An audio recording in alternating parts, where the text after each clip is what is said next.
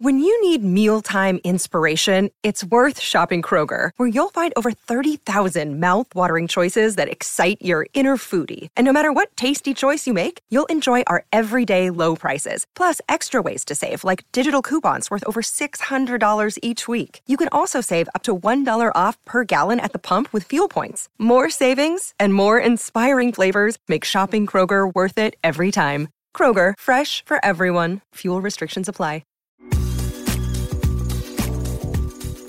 This is A's Cast Live, your comprehensive look at the Oakland Athletics. And the pitch is swung on, hit the right field, hit deep. Whitefield going back at the track, over his head, and over the wall. Do you believe that? And 29 other MLB clubs. Ramirez with a drive to deep right, away back, goal! Gohei hits a bomb out there by the Rocks. And boy, oh boy, this third inning is now showtime. It is a Judgian blast. All rise. Here comes the judge. Join us as we take you inside the baseball universe, from humidors to spin rates to game-changing moments. We have you covered. Spend your afternoon with us next from the town, only on A's Cast Live. Here's Chris Townsend. I want to start the show with the guy we're having on today at 1:30. I am not down with every move. If you're a loyal listener to this show, or a loyal watcher to this show, a loyal listener to the post-game show, I'm not down with every move. Just, it is what it is. Never have been. You know, a lot of people who are in my position, an organization can do anything, and they're going to be like, this is great. This is the greatest thing ever. I don't do that. And you know that. That's the trust that I've built up with you over the years. You know if there's something I see and I don't like, and what's cool about it is people inside the organization understand. There's a confidence that the A's front office has that they understand not everything that they do people are going to love. But they're not insecure, they're not vindictive, and they're not going to go, I can't believe someone disagreed with us. I mean, the funniest thing ever is when we had Billy Beane on the field, and Billy Beane goes, hey, how'd that Donaldson trade work out? I mean, he was making fun of it. It was his trade. He made fun of it, right? So that's one of the cool things about working for the A's. And you know, I already told you I didn't like the Cole Irvin deal. I already told you that. I didn't like it. I still don't. Cole Irvin, guy that had a chance to give you 30 starts, 200 innings, at least 185. That's always, knock on wood, everybody stays healthy. And to me, would have been a great flip piece at the deadline. If he pitches well, we got our game start, what, March 27th? Our first game is March 30th. March 30th. So he would have pitched March 30th. So if he pitches well, March, April, May, June, we're heating up, right? Next thing you know, what happens? Guys get hurt. Pitchers get hurt. And here you are in July, heading to the trading deadline, and you got Cole Irvin who's giving you starts and innings. That's like one of the most valuable things you can have now in baseball. A guy that takes the ball every 5 days and gives you innings. That guy, no matter really what his numbers are, that's value. I think, or I thought, I still believe, that you could have flipped him at the deadline for something. More than the guy that we got, I've even forgotten his name. Daryl Hernaiz? Hernaiz, yeah, Hernaiz. I think it's Hernaiz.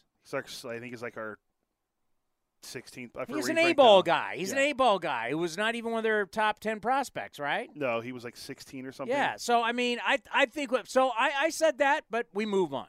So I just want to clarify, I don't agree with everything. I do agree with this trade of A.J. Puck for J.J. Bleday. And actually, it could work out to be a steal. It's a gamble that I would take. It's actually, to me, when you look at it from a baseball standpoint, if you understand our path, right? David Force, the general manager of the A's, is great when he comes on the David Force show. He's great about saying, whatever you give me, I'm going to make work. Whatever the A's tell me I can spend, whatever the A's tell me that I can do, whatever Major League Baseball sets the rule as, David keeps it simple. And he said that because if I'm always honest and I'm always simple, I never can be caught in a lie. It's like, True. Yeah. I mean, David is the most honest guy I think I've ever dealt with. I mean, you ask him, he tells you the answer. And he says, hey, the team's going to tell me what we can do, and I go out and do it. So the path that they're on now, this is not the same path of, let's say, 2013 or 2014 or 19 or 20. This is a different path. So the path we're on now, this deal totally makes sense. A.J. Puck, it is feared and has been feared that if he is a starter, he's a career rehab guy. Can't stay healthy. And the fact that you got, 62 appearances? Yeah. The fact that you got 62 appearances at him, like, oh, my God, really? He is what he is. He's in his late 20s now. He is what he is. And so you know he wants to start. His people are telling you he wants to start, and you're like, well, every single time he starts, he gets hurt. And he becomes a career rehab guy. And also, if you're a team that just lost 102 games, relief pitching, what are we talking about? And think about this, too. And I'm not trying to degrade A.J. Puck, but what was my goal for A.J. Puck in the postgame show? Do you remember, for the callers? Just to pitch and not get hurt. There you go. Stay healthy. I don't care about the numbers, but now we're going to care about the numbers. A.J. Puck, protected early in the season, always pitching when the team was behind, was lights out. He got down to like a 0.7 something ERA. He was, lights out, lethal, whatever acronym or But vernacular. you're pitching in games that you're down 3-5. He's just coming in and getting outs. Then all of a sudden, once he got better, what happens? The A's start putting him in situations where the team's now winning. And his ERA jumped well past 3. I want to say ended up pretty good, though, at 3.12. So you look at the overall numbers, and you say, wow, those are really good numbers for A.J. Puck. But if you know where he started when he was pitching in games that didn't matter, to then really, I mean, you lose 102 games, how many games really matter? But when he started pitching with the lead or games that were close, his numbers completely shot up. ERA went into the 1s, the 2s, into the 3s. So, mission accomplished. He didn't get hurt. But how great was he as a reliever? He can be Josh Hader. I'm not buying it. And then now you have the opportunity to move on to a younger player who was the 4th overall pick in the draft. A top 5 pick in the best conference in college baseball. One of the best programs in baseball. We call it the Factory, Vanderbilt, because of all the players that are getting drafted, going to the big leagues and the minor leagues. If you are the number 4 pick out of college, can't always say this about high school. Because high school, some people might say, the competition wasn't so great. You know, it's like back to the Trout thing. Like, who's coming out of New Jersey? Teams didn't even want to go see Trout because they already know. Kid's not playing against anybody. Too much of a hassle. Not coming out of the SEC. You dominate the SEC. It's the best college baseball conference. He's playing at Vanderbilt. We've talked about their technology, everything they do with their players. You're talking about a well-schooled player. And if you're taking number 4, that means you are at the top. You may not be number 1, but you are the top of every team's draft list. There's 30 teams.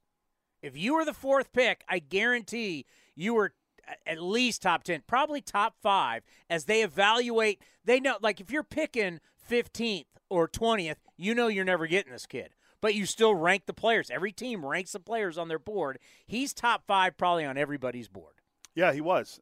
He was great at Vanderbilt. I mean, a lot of guys that come out of Vandy anymore are going to be projected to be high picks. I mean, the kid this year was a Spencer Jones.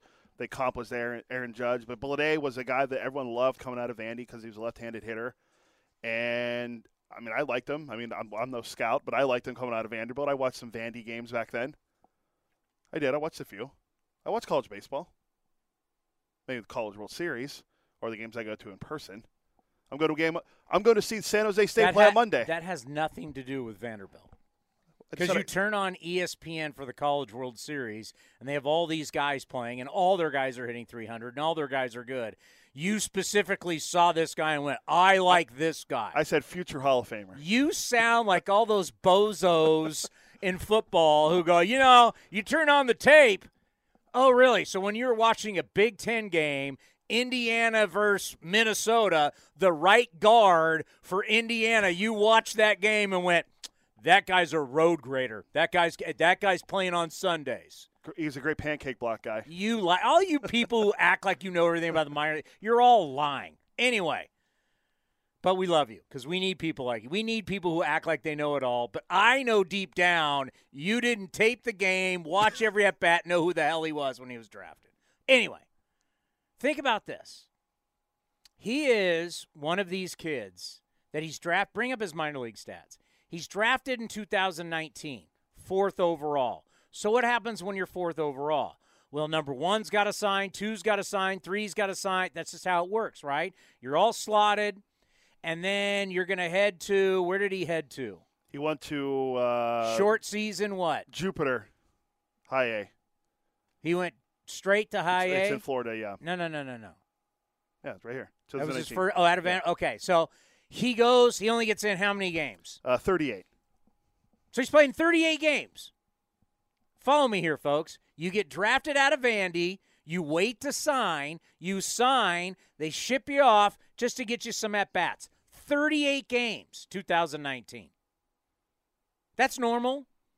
Hell, you're lucky to get some games. So some guys hold out, want more money. He signs, got 38 games in. Then what happens? COVID. COVID happens. His first real season. So he goes through an off season. And we're going to ask him about this in 9 minutes. You go through your first season, your first off season. You're getting your body ready. You're getting mentally ready. This is it. You're the number 4 overall pick. Your first year of minor league baseball. Your dream, your life, your future is right in front of you. The world is your oyster. And bang, COVID happens. And what happens? All these kids get sent to a camp, essentially. Like we had all our guys with all our coaches down here at San Jose Muni, where the San Jose Giants and San Jose State play. You get sent there, and all you do is practice. You lose a full year of your career gone. And this is his first year. It's his first year. Wiped out. They weren't playing 9-inning games. They'd play 5 innings. Whatever they had pitching-wise, a lot of instruction. Great for instruction, great for fundamentals. You're not playing. You're not traveling. You're not on the road. You're not getting better mentally. You're not learning how to play in real games. You're not playing against competition. You're not playing against different guys. There's things that you have to do to learn to become a good pro. And he was stripped of that. I'm not making excuses, but this happened to all kinds of guys. When you spend the entire year at the alternate site, you're not getting better as a pro. So he loses his first year. So now 2021 is now his first year. And do we ever truly judge a first-round pick on whether he's a bust or not on his first year? No. What was his first year? He played in Double-A in Pensacola. So he immediately goes to Double-A, by the way. Yeah. This guy basically has only played in Double-A and Triple-A. It's not like he went to A-ball. He only got 38 games in A-ball. He immediately goes to Double-A and then last year Triple-A. Go ahead. What did he do? 110 games. He hit .212 with 12 home runs, 54 runs driven in, and a .695 OPS. Okay, so getting his feet wet. So the next year, they don't start him in Double-A again to say, okay, you had your first – let's see you start in Double-A. They immediately move him to Triple-A at, 23 years old? Yeah, that's Jacksonville in the International League. I mean – 85 games. He's 23, probably turns 24 at some point. I don't know. When's his birthday? He was 24. He turned 24 last year. Yeah, but when was his birthday? Oh, his birthday was – let me just take a check. November 10th, so he just turned 25. So he's young. So he goes there, 24, AAA, actually hits some bombs. 20 home runs. Walks. So he's got a good OPS, right? 835? 835, yeah. Okay, so then he goes to the big leagues, hits 165, has 5 home runs, nothing spectacular. This guy hasn't had a normal upbringing in baseball is what I'm trying to get at. You have an opportunity to go from a left-handed, I don't even know what we got anymore, and he wants to start. And we know when he starts, he doesn't stay healthy. He actually never has started a game in the major leagues. Yeah, he never stays healthy. To trade for a guy that I would have to say on the Marlins side, if there's a Marlins version of me, I'd probably be like, are we getting rid of this guy too quick? Are we giving up on this guy? Because we had to have given him millions of dollars. It's number 4 overall pick. Yeah. Like, is it too soon? Did we get rid of this guy too soon? What did he sign for? Blade, what if? Let me see if they have it on here.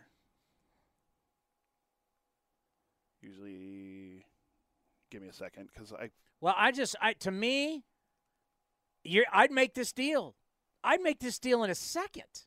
You're going to give me a guy who everybody knows he has talent. I read some, I did my YouTube scouting and started reading up on him.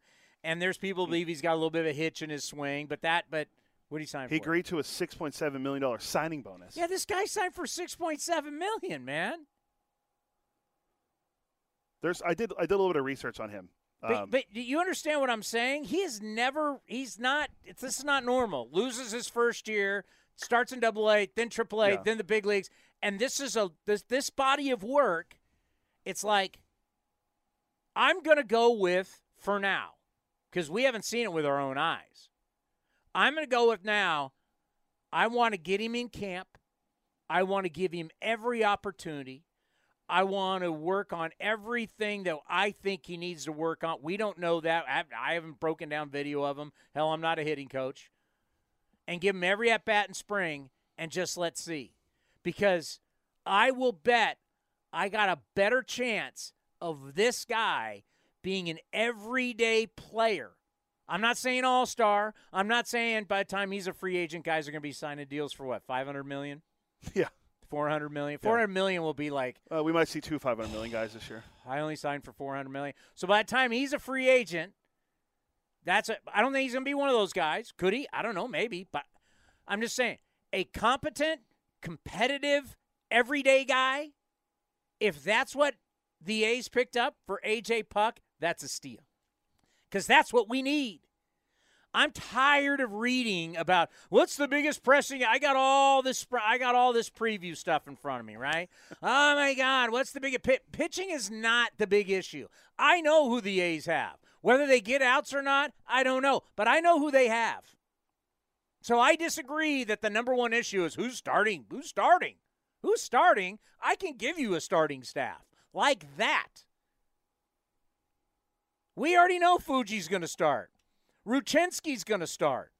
Blackburn, it was a finger. He's coming back. He is going to start. Waldichuk. Sears. Caprillion, I'm hoping. Adrian Martinez. Adam Muller from the Braves that we got for Big Murph. I mean, I can give you starters. I got guys who are going to take the ball every 5 days. My question, what's the number one question, Townie, for spring training? How are we going to score runs? That's the question. You have to – I don't know. There's a lot of rules changes. Is the rule still you have to outscore the other team to win the game? I don't think they changed one, so, yeah, you still have to – You sure? Yeah, newsflash, in baseball, you can't win without scoring a run. Okay. So you still have to outscore the other team. I don't know how we're going to score. So I need – and this is what the A's do. The A's get guys – We're known for this. We get guys that have had a little taste in the big leagues or about to have a taste in the big leagues that are about AAA who are ready to make the jump. Versus people think a dumpster dive. Dumpster dive is I'm now trading everybody for 17, 18, and 19-year-olds. We don't do that.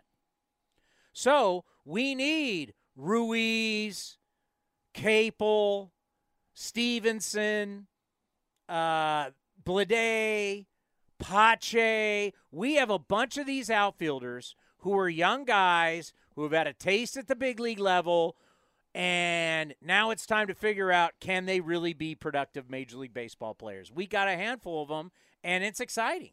And these guys are our future. There's no doubt about it. And I think JJ, I think it could be a steal. It really could be a steal. All righty, I've been thinking about this all day long, and actually all night long. Thank you, Lionel Richie.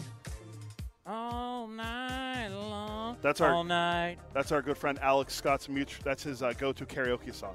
Is it really? Yes. I have videos. I'll show you sometime. All right. I feel vindicated. And the reason why I feel vindicated for the show, too, is because we don't always give you false hustle. And I do believe there's a lot of people out there that give you false hustle. The king of false hustle, but he really wasn't false hustle, was our own Eric Burns. Because Eric Burns was just always hustling. People saw it as false hustle. Diving for balls he didn't need to dive for, false hustle. But as we all know, as he continues to run mega marathons and do all the crazy stuff that he does, that's just who he is. It's not false hustle. But in our business, there's a ton of false hustle. But it's instead of false hustle, let's call it false enthusiasm. To where now everybody's now programmed to just be like, everything is so great. I'm so stoked for today's pitching matchup. I'm stoked. This is incredible. Oh, my God, these players' shoes. Did you see the shoes? Isn't this the coolest thing ever? I mean, it's just like, my God, are you serious? It's fake. You know, people are getting jobs in baseball now who've never worked in baseball. And then now, like everything, they try and cover it like other sports do. You can't be so excited every day. Like, every day, this is the greatest thing I've ever seen. What's that Lego song? Everything is awesome or whatever. Yeah. Everything can't be sunshine, lollipops, and unicorns, folks. There's one show on MLB Sirius. I'm not going to mention her name or the show, but it's just like, oh, my God, you are so fake. Like, it's fake. We're not fake here. It's real. We care. I've worked in baseball probably 30 years now, something like that. I care. I want this game to be great. He cares. We're not going to show up every single day and be like, this is the best thing that's ever happened. Oh, my God, this matchup. Oh, my God. I mean, it's just, seriously, if I have to hear stoked again like it's back in the 80s from people talking about pitching matchups where both guys are lucky to be able to go 5 innings, I'm over it. We don't give you false enthusiasm. We have fun, but we are also, what's best for the game? Let's discuss the game. And sometimes I felt like they were like, God, are we being a little negative talking about how long the games are? Because I get all you super long game people call me in the post-game show. I don't care how long it takes.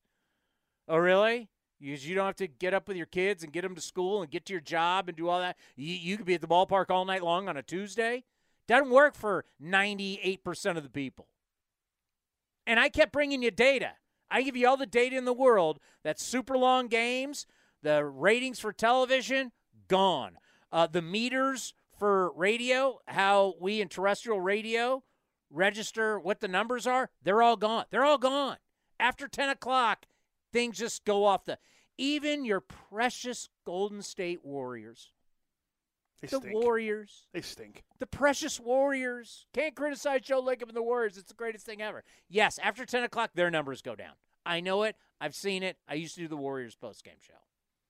Nothing long works. Long movies, long shows, long anything, nobody wants. Except like 2% of you. We can't do business on 2%. Can't. Couldn't stand pitchers. Couldn't stand position players pitching. It drove me nuts. Everybody wanted to talk about how we're looking at let's validate real baseball. What's real baseball? Don't make this embarrassing, right? They come up with all this stuff, and you'd be like, wait a minute. You're worried about guys pimping home runs, and you're worried about all this kind, but you're not worried about position players coming in the 6th inning, the 7th inning. You remember last year? I think it was last year.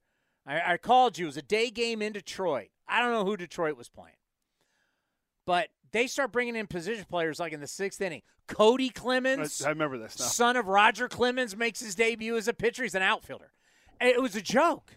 They turn their and these position players are guys they don't care about. So they don't care if they throw them out. They started using their position players as a staff. Gabe Kapler came on for the Giants after games and talked about, we only care about today's matchup. We don't care if we use position players to pitch. It's all about today's matchup. Tomorrow we'll worry about tomorrow, and it saves our bullpen for tomorrow. But we're just going to do it to – what? You're going to routinely do this? The worst ever. The Dodgers punted a game at home against the Mets in like the 6th inning or 7th inning. Now, this was now an easy win for the Mets. The Dodgers are quitting. Dodgers are only down like 5 runs. Dodgers are now going to position players. They didn't want to pitch guys for, I can't remember the exact reasons. Buck Showalter, manager of the Mets, who wants the win, flips out. Because you've just embarrassed the competition. Buck Showalter goes out, starts ripping the manager. He starts pointing over to Dave Roberts. The Mets don't want you to quit. You had a Major League Baseball team look to the other dugout and go, what are you guys doing? You're quitting. Even though you're now giving the Mets the victory, the Mets don't want it. They want to play the game and be legitimate. They had to complain to the umpires. Why are you allowing that? What are we doing here? This team is quitting in the middle of the game. Do you remember that? I do. I'm trying to remember when this. I'm trying to see when that was. Yep. Trailing the Mets 9-4 entering the 9th inning. Dodgers 9-4. Attempt to use position player Zach McKinstry to pitch in the 9th inning against the Mets. This is back on June 4th of 2020. And Buck Showalter, it's like what? This isn't 10 run. This isn't 10 runs. This is you can't come back from 4 or 5 runs in a game in one series of at bats in one inning. I mean, the Mets were like, I might have got the innings wrong, but I remember Buck Showalter was angry after the game, was ripping it. Dave Roberts was trying to defend it. It was like, you're making a mockery of the game. Okay? So let me give you these numbers. Last year in Major League Baseball, not counting Shohei Ohtani, he doesn't count, 132 position players were used in 2022. 132. That's basically 1 per day, slightly less than 1 per day. So what became the novelty of years ago, you're getting beat by 10 runs, you put a guy in, everybody laughs. This became almost an everyday occurrence. No more. New rules cannot do it. It's just, it got to be absolutely embarrassing. The new guidelines, leading teams have to be up by 10 or more runs in the 9th inning in order to let a position player pitch, while trailing teams can use a position player anytime it's down 8 or more runs. So the rule used to be, I have it right here, when the Mets were beating the Dodgers 9-4, when the Dodgers tried to bring in McKinstry to finish out the game, the umpires didn't allow it because the position players could only appear in regulation when the margin was at least 6 runs. Yeah. They were only down 5. So we got to get rid of this. I mean, it was – so all these different things, shifting, bad for the game, right? Long games, bad for the game. Position players, all the stuff we kept harping on, all the rules have been changed. And that's why I say validation, this is the stuff we were complaining about. We knew bad for baseball. Other sports, people knew allowing defenders to put elbows into players' side and be grabbing players and doing this was bad for baseball. I mean, bad for basketball. Scoring was down. Can't hand check anymore. Days are over. DBs, mugging wide receivers, even though it's got a little crazy now, but DBs, mugging wide receivers, not good for the game. Taking quarterbacks' heads off and knocking quarterbacks out with concussions, not good for the game. There's not enough quarterbacks to play, right? I mean, you can look through all these different sports. They make changes to the rules. What's better for the game? Do I want to see Wayne Gretzky, Mario Lemieux, Jaromir Jagr, beautiful skaters, beautiful athleticism in hockey, or do I want to see clutch and grab where everybody's taking everybody down? Playing like the New Jersey Devils back in the day in front of Martin Brodeur. Wow. The half-court trap and mugging everybody. Do you want to see beautiful skaters and beautiful hockey, or do you want to see a bunch of goons ripping people down to the ice? Watched it last night. Beautiful skating. Penguins beat the Sharks. I was there watching it. Sidney Crosby, beautiful skater. Did they not change the rules? Yes. They changed the rules to make hockey better. This is what we're doing, you archaic dinosaurs who don't want anything to change. You have to change. You have to modernize your game to make it better. And you know the funniest thing is, because remember when we talked about it, even our own broadcasters didn't, I mean, people did not like it. I can't, no, they don't like. All of a sudden, once the reports started coming from the minor leagues, right, of how everybody likes it, the time's changing, faster pace, the games are better, they're more entertaining. The Get Off My Lawn crowd backed up really fast. Like even David Forst, our general manager, talked about it was tough to watch minor league games, which was all good, to come back to watch big league games because it was kind of boring. That's a GM of a team. All the scouts are saying, oh, you're going to love the new rules. They're way better. So all the people at the big league level, the Get Off My Lawn people who never want to see change, I don't want my game ever changed, have all been moonwalking back like Michael Jackson, backpedaling like Deion Sanders, because all the data shows it's better for the game. Changes are better. And that's what we talked about. So I feel vindicated. It might have seemed like times we were being negative and harping on baseball, but we were doing it because we care. Because we're not going to be the fake enthusiasm show, where once again we're just stoked about today's matchup. It's so great. No, we're going to talk about the sport. Sport needed to change, and that's what's happening. And I'm happy that we stayed on the forefront, and we talked about it ever since we created A's Cast. And I did this all the way back when I was on 95.7 The Game. I was always saying, hey, man, this is not trending good. Every year, we're trending to over 3 hours a game. You can get away with that in the NFL and in college football because it's 1 day a week. You cannot get away with that when you play every day, especially at times where it's cold, school's still in session, so it's tough. Hey, you want to go to the game? Well, I can't, my kids. I got to go to work tomorrow. But summertime comes around, well, okay, maybe it's going to be a lot easier for parents to bring kids to the ballpark knowing that the game could end at 9:15 versus 10:30 at night. And American League, we trended longer. It was brutal. It was brutal. So all these, changes to pitchers. Now we're actually going to call. We're actually going to no more rocking. You can't kind of come set and you can't see my foot, but have the foot going and then stop and then go. No, you can't do any of that anymore. And baseball admitted that we haven't been calling our own rules.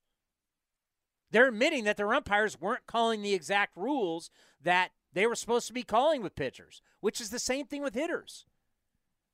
The reason why we have a pitch timer is because the umpires didn't enforce the rules. Get in the box. Don't get out of the box. Don't get out, Nomar Garciaparra, and every single pitch, Mark can't have to redo your batting gloves. That technically is not allowed. Once you get in the box, get in the box. But umpires didn't enforce, so they had to create all this stuff. Whatever it's created, now it's going to be good. It's going to be good. I don't see in any way how this is going to be bad for baseball. The one that I will give you that you go, I got to see it. It's the whole throwing over, how many times you can throw over. But you know what? It's now changed. Is there anything worse than half-ass throw over? Half-ass throw over. Half-ass throw over. Where you're just turning and you're getting the guy to go back. You're not even trying to get him. So you're calling out John Lester? Well, actually, he didn't even throw over. John Lester couldn't throw over. That's a horrible example. But really, for right-handers, they just turn and just throw it to first base because they have to throw it because you just want the guy diving back. Unnecessary motion. No purpose. Everything now has a purpose. You're going to have a purpose. If you're going to throw over to first, you're just not throwing over. You're throwing over with a purpose. And it's got to be in a timely fashion. So I don't see how it's going to be bad. I just don't. Now, that is, once again, the one rule that could go bad. We'll see. And that's one they could change pretty quick. But bringing athleticism, stolen bases, movement, 90 feet, more of all of that, I think will, in the end, will go, you know what, this is actually pretty good for the game. And I'm telling you right now, if you hate the runner in extra innings, there's no data to support you that 18 innings is good. And I heard Tim Kurchin and Buster Olney yesterday, and Tim Kurchin is like, Buster, some of the best games I've ever covered have been 18. Have you ever heard him talk? 18-inning games, and they were great, and these are the best athletes in the world. I'm like, well, I don't know if I'm going to call baseball players the best athletes in the world, but according to Tim Kurchin, they are. And they should be able to play extra innings and not affect. And Buster's like, well, Tim, yeah, putting guys out there for 4.5 hours, potential risk of more injury with the amount of money we're paying these guys. So to have games that are 13, 14, 15, 16, they ruin your bullpen. They ruin both teams' bullpens. It's pointless. It's pointless. And once again, they were talking from the aspect of playing, money, injuries. Why are we doing this? Tim Kurchin's just like, guys, it's some of the greatest games I've ever covered, which what the hell does that mean? I come at from a data standpoint of no one's watching it. Like, I can prove to you, no television ratings. Well, first of all, how many times do you see a game that's in the 16th inning, guy hits a ball down the right field line, foul territory, and there's nobody there?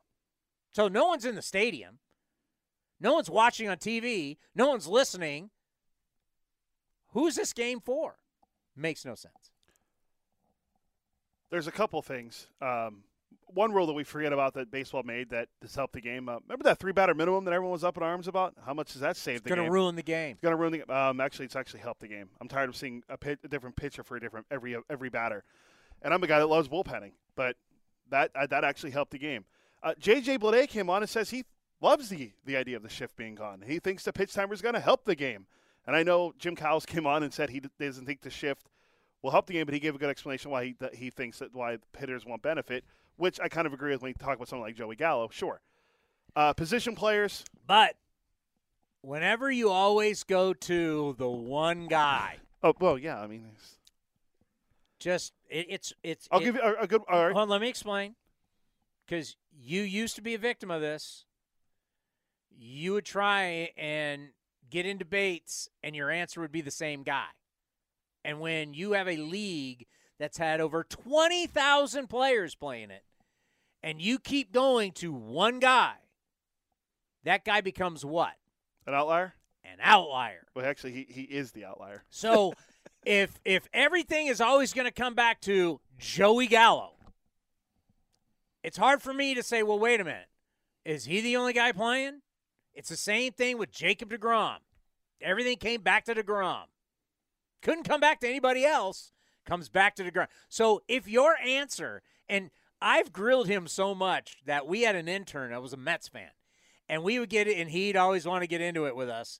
And what would his answer always be? deGrom. deGrom. And I go, Cody, do you now see the outlier? Yeah. When your answer always is Joey Gallo or Jacob deGrom, that's not a good answer anymore. But, yeah, I mean, you can't just always say, well, Joey Gallo. Yeah, back in the day, it was Rob Deere. Rob Deere used to. I remember looking up his numbers. Strikeout galore. So the opposite for Gallo would be Corey. I think Corey Seager. Hembo mentioned. I think Corey Seager is going to benefit probably the most as a left-handed hitter off of the shift. You got guys like Freddie Freeman. He's not going to benefit defensively. Yeah, well, that's okay. The Rangers will sacrifice that for his bat. I think Rangers' biggest question. I've been reading biggest questions going into spring training. Do you know what the Rangers' biggest question is? No, it's not deGrom already not throwing on day one. What is the biggest question? I assume it has something to do with their starting pitching and no. Oh wow. No. It's not their durability. Nope. Rangers' biggest question heading into spring. I read all these. I actually have it up here. If you want to go team by team, I could. If it's not pitching, I don't know. Left field. The left field is the biggest question for the Texas Rangers. Well, I know Garcia will be out there. I don't even know who their other outfielders are. I'd have to look at their roster. The one for us is, once again, what do they go to? Starting pitching. That's not the biggest question. Biggest question is not starting pitching. I know we got a bunch of guys who can take the ball. Biggest question for the A's, how are we – write it down. How are we going to score runs? How are we going to score runs? 7 words. I have big here in caps, but here you go. The A's in 2022. Now, I know different team. Second fewest runs scored in the American League at 568. Third fewest home runs in the American League at 137. They had the lowest batting average, team batting average at 216. The lowest on-base percentage at 281, and the lowest OPS. That's on-base plus slugging, if you don't know what OPS is. 627, that was the lowest. Those are the 3 lowest. Third fewest home runs, second fewest. This is all in the American League. And if you tell me, I don't know who does it matter who the closer is if you're not scoring runs? No. If it's not Trevor May. It's literally a worthless position. If you don't score runs, you don't have a closer.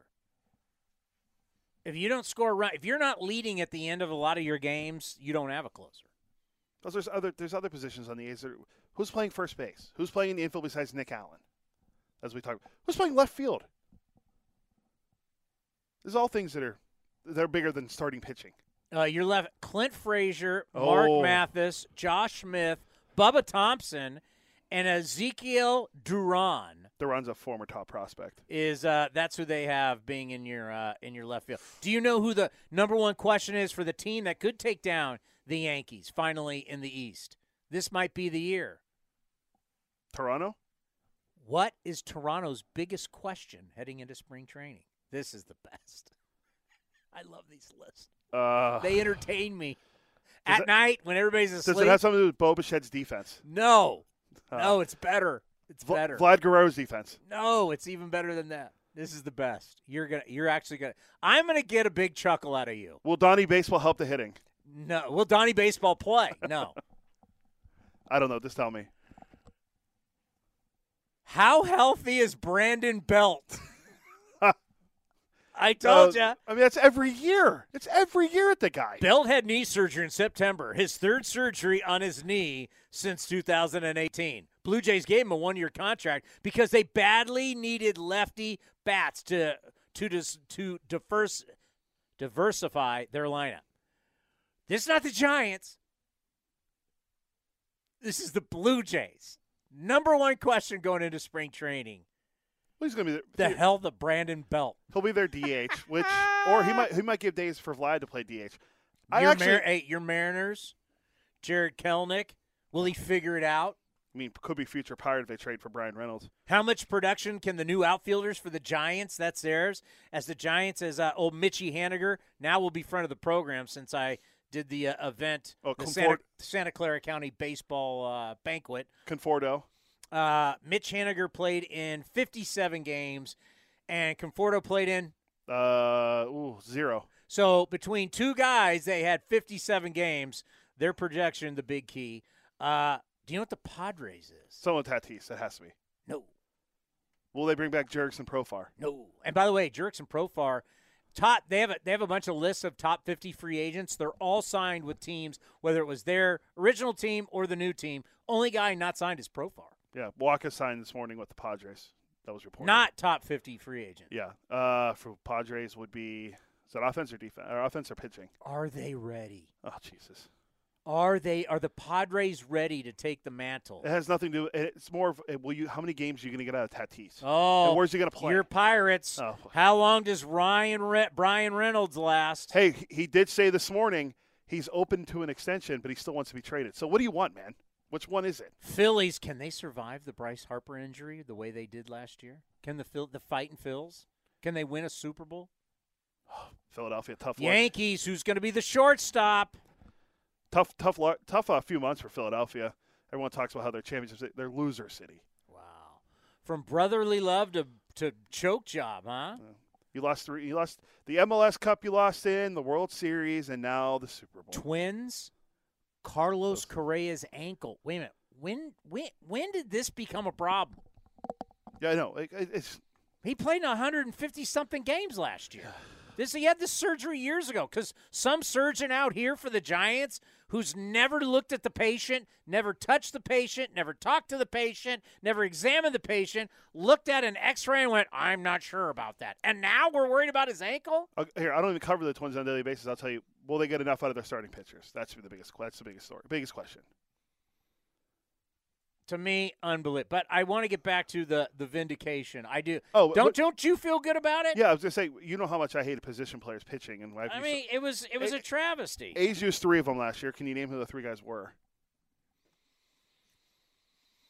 A's used 3 position players last year to pitch. If I did my math right, it was 3.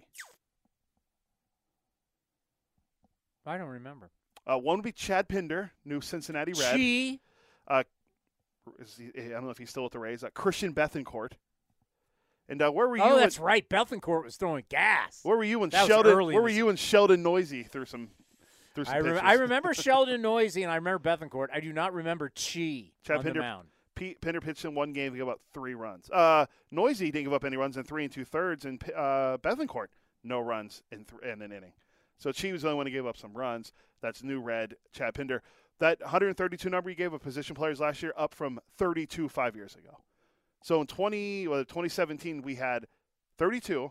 5 years later we had 132 last year. You're legislating against the front offices. That's all. That's what baseball's doing. And you know what? That's what baseball should do. And front offices should always figure out a way to win games with what they got. David Forst says it. We mentioned it earlier. Tell me how we can play. That's what we're going to do.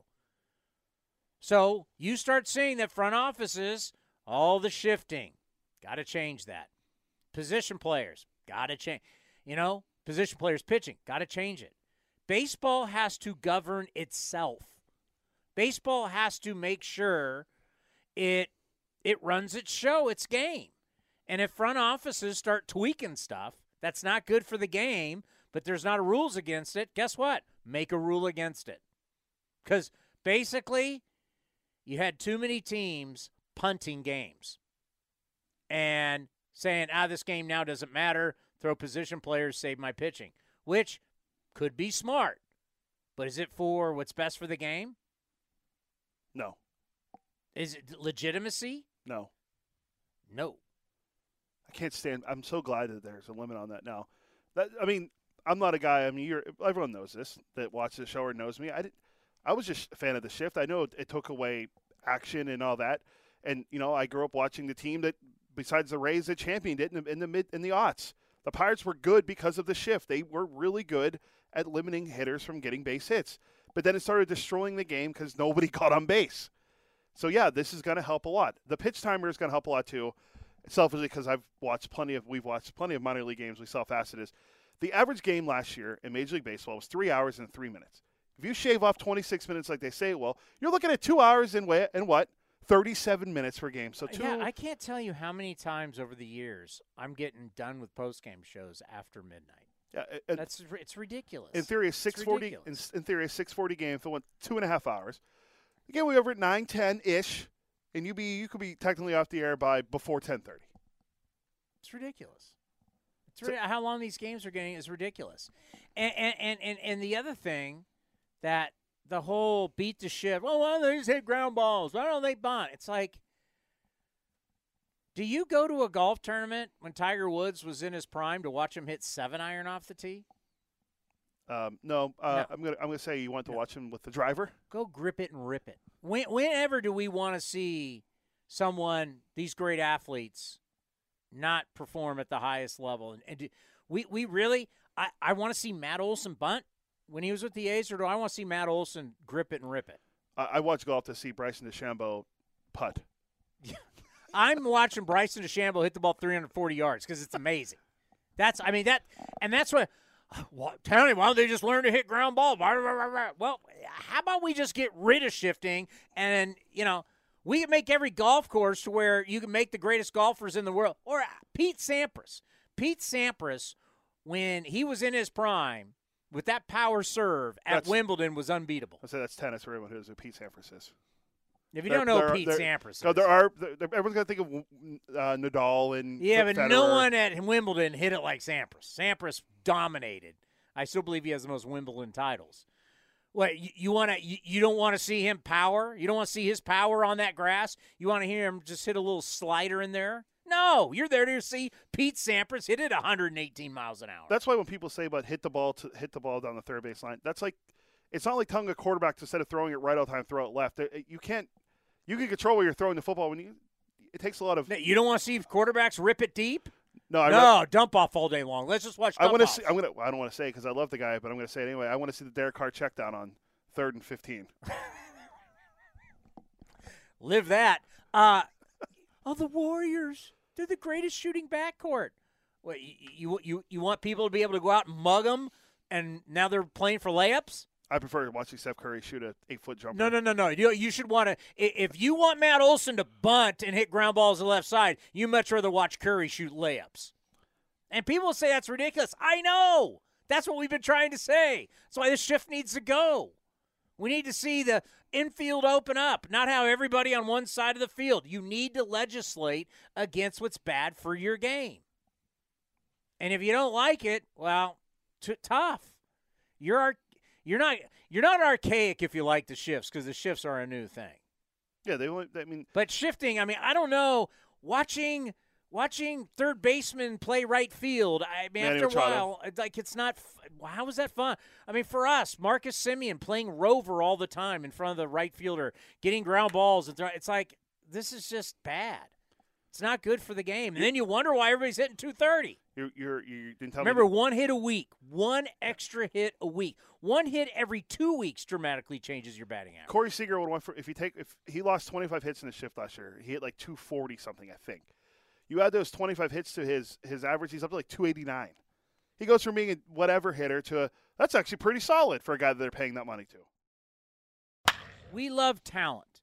It's something that in professional sports we ooh and ah over talent. We love it. What we don't ooh and ah enough about is production. And why I'm starting the show with this is I think it's great when you have pitchers and catchers. I think it's great when we have these early stories and we got to make stuff up and it's great. And, Fuji threw his first bullpen. Everybody was there. Mark Kotsay quotes. David Forrest quotes. This is great. It is great. I watched the video. Yeah, he's a big dude. It was hard. And when he comes down that mound, he's a big dude, and he's got a split, and it's like, let's go, right? I don't know where my phone is. Sorry. Oh, there it is. And, yeah, it's exciting. It definitely is exciting. And hopefully he blossoms into this player that is devastating. He's an ace-like pitcher. Sometimes with professional athletes, the light just goes on. You just figure it out. Like, you just get out there and everything starts working and everything that you've been trying. Because when you make changes in anything you do in life, it doesn't go perfect right away. Doesn't matter what sport. If you're making hitting changes, if you're a quarterback and you're making changes with your delivery or you've got a new playbook, if you're in golf and you're switching your swing, you're doing a new swing, anything you do in sports, we'll keep it to sports, when you're making changes, there's going to be growing pains. But then all of a sudden it all starts to come together. Bang! That's what happened to Fuji last year and like the last 3 months of his season. It all came together. Fastball, his size, right? He had gained weight, strength, split finger. Now he's nasty. That's all great. That's all great. That's fun. Let's have fun with it. Because, yeah, he has ace-like stuff. At least 40 pitches in a bullpen. All right? We're talking about 40 pitches in a bullpen. Settle down. I haven't seen a guy throw that good coming from Japan since Yu Darvish did it when I watched every single bullpen of his back in, was that 2012? Well, you weren't watching Ohtani? You're going to say Ohtani stinks? I'm going to go back to Darvish because I believe he wore number 11 as well. I'm going to tell you something. The guy that matters right now to me, the minute Cole Irvin was traded, the guy that matters to me is Paul Blackburn. That is the story you should be looking at coming out of spring training right now. Because, folks, somebody's got to start every 5 days. Somebody's got to give you innings.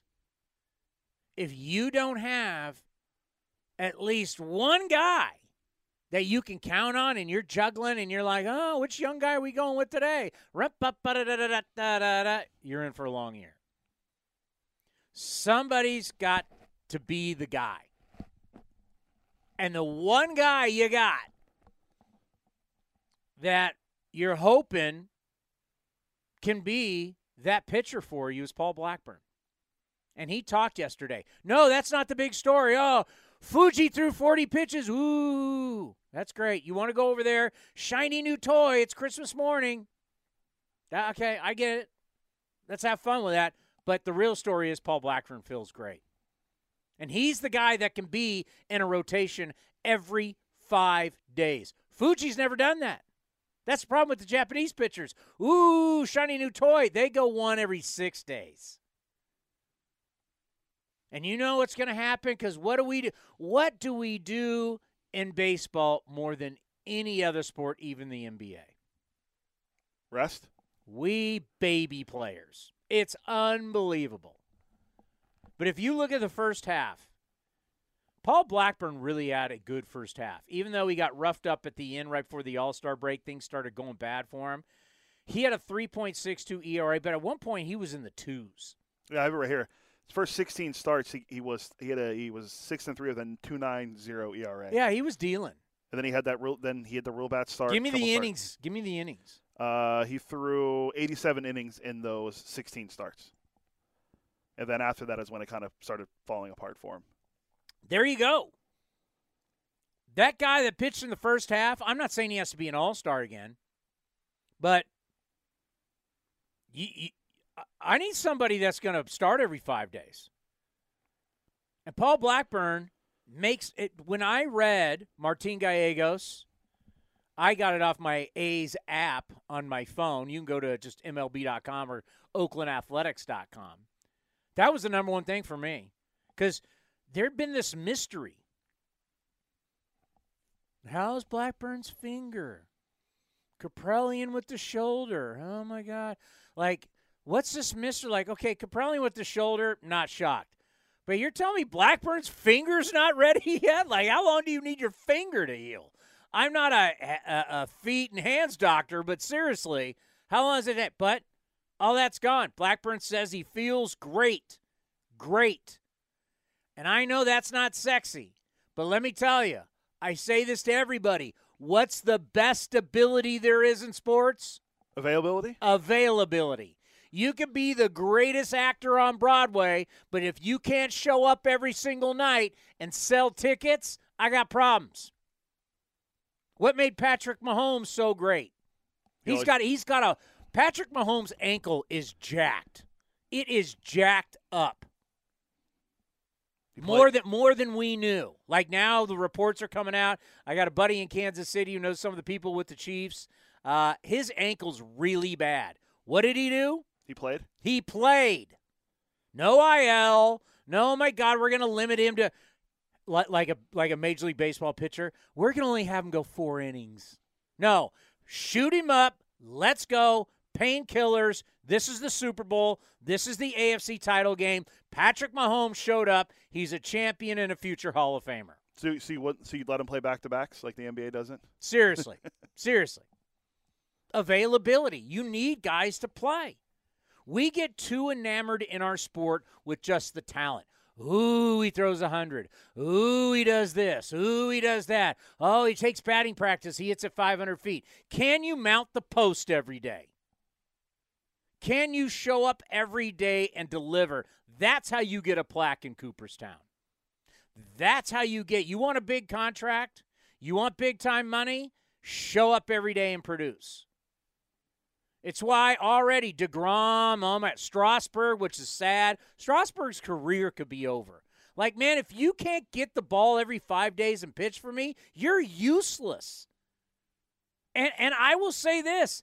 If you don't give me 30 starts, like how many starts do you have to give me if I'm going to call you a starting pitcher? How many starts do you have to give me for me to really go, yep, you matter?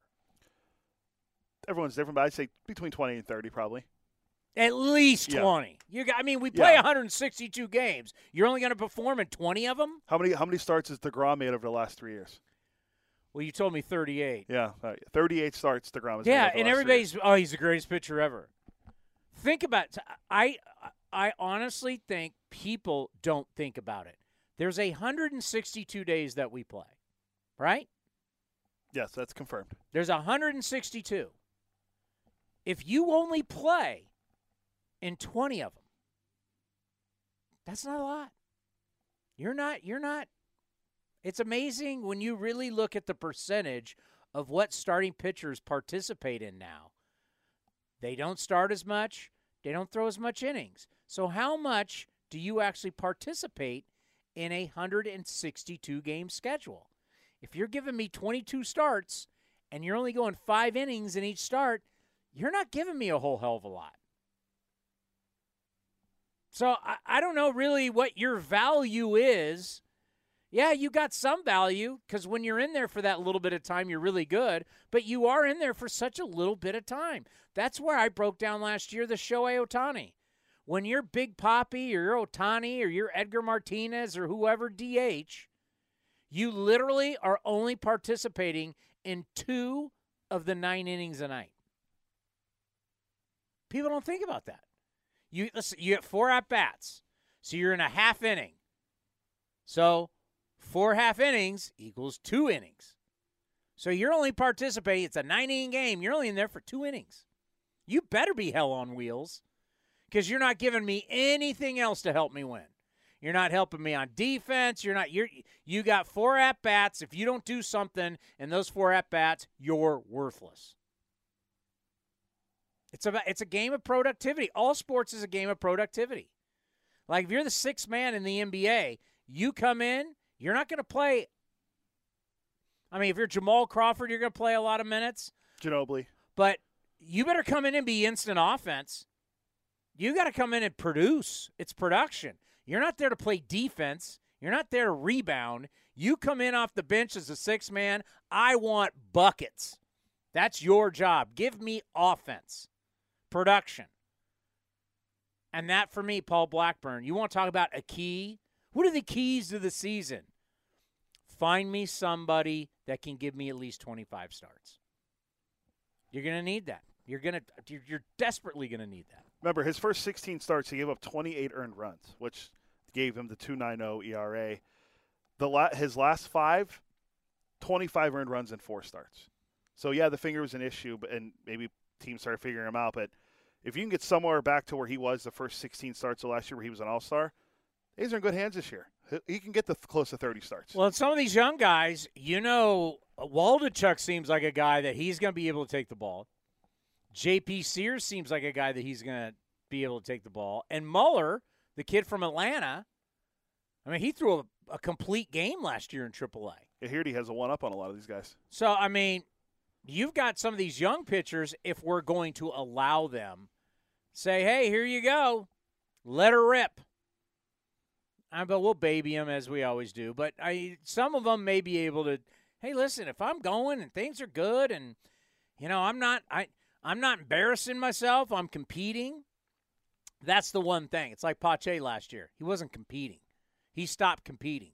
He was drowning.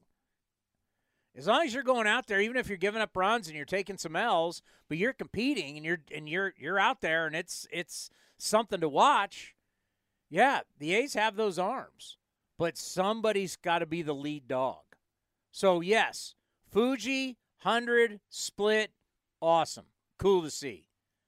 Biggest news for me so far is Blackburn healthy and ready to go. Because who's going opening day? Who are you going to try and get at least 25 to 30 starts out of? Blackburn? It's not going to be Fuji. Even though technically you should because you probably have him for 1 year. Yeah. He's a Boris guy. He came here on a 1-year deal. He's Scott Boris guy. If Fuji goes out and dominates, he will not be in Oakland next year. So you know what? Ride him. say, oh, you've never pitched once every 5 days? Well, congratulations. You're now in Major League Baseball. Here you go. It's amazing how I think versus everybody else, but that's how I would see it. I would go, if he throws well, no chance of re-signing him. Yeah. I can't say that. You never know. Yeah, if he has a halfway decent, you might be able to re-sign him. You might. I mean, and who knows? Maybe you say, man, we love this guy. He pitches. The ballpark really fills up because Japanese stars, you know what Japanese stars do? Make money. They put butts in the seats. Yeah, make money. They put butts in the seats. And we have seen that, whether it is Ichiro, Shohei, Japanese stars. Matsui, Godzilla. I can tell you right now, my golfing buddy Simon, who is English, is married to a Japanese woman. And when they moved here from Japan, he's obviously in tech. So he moved here. She loves, obviously, the Japanese players. So whenever Ohtani's in town, they're coming to Angel games, and now she's fired up that Fuji's on our team. So I guarantee you the Webbers will be going to the Coliseum on days Fuji pitches. 2 B's or 1 B in their last name? 2 B's. Okay. I don't know why that was the first thing that popped in my head, but so everyone spells Weber different. So, yeah, Japanese players. I mean, let's just say he comes out and he's nasty. Jim, how are you? Welcome back to A's Cast Live. I'm doing well. How are you guys doing? We're doing really good. We're really excited about J.J. Bleday. We just had him on. He's still in Jupiter. He is going to be leaving Florida and heading to Mesa, Arizona. Like when we saw the trade, I know some A's fans were like, wait a minute, A.J. Puck finally gave us something. We all know he was our top prospect, right? He gave us 62 games without an injury, and at times he was okay. What are we doing? Tell us, J.J. Bleday, what are the A's getting with a guy who was once pick number 4 overall? I wish I knew exactly, to be honest with you, because he's been different in pro ball than I thought he was going to be. When I saw him at Vanderbilt, I loved the pick when the Marlins took him. What I liked about him was, there's guys who hit for power who swing for the fences, and he hit for power at Vanderbilt. If I remember correctly, led NCAA Division I in homers when Vanderbilt won the national title in 2019.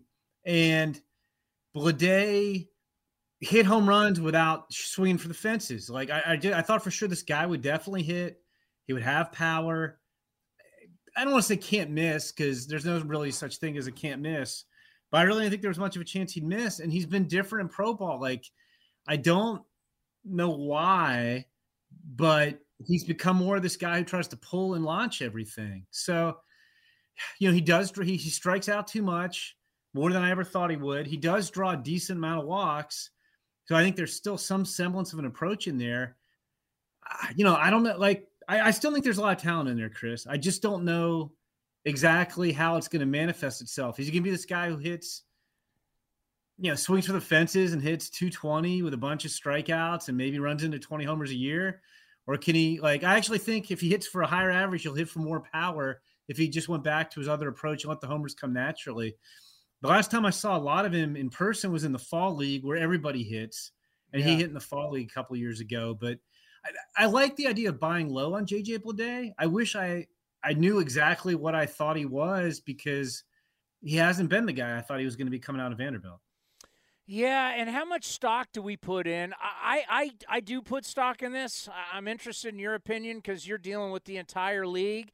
That here you get drafted in 19. You finally sign. They send you for a few games, played in 38 games. But then that offseason, you're prepping for your first year. Your dream is finally here. You've been drafted. Here's the roadmap to the big leagues. I'm ready to go. My first spring training, let's rock. And you show up and boom, shut down COVID. You lose your entire first year. You're hanging out at an alternate site, which is not even close to what you're doing, trying to learn how to be a professional and how to deal with the road and deal with playing every single day. Come out immediately to AA, next year AAA in the big leagues. How much stock do you put into that for a lot of players? Just not JJ, but for a lot of players, it's hard to it's kind of like their growth was stunted a little bit. Do you put any stock in that?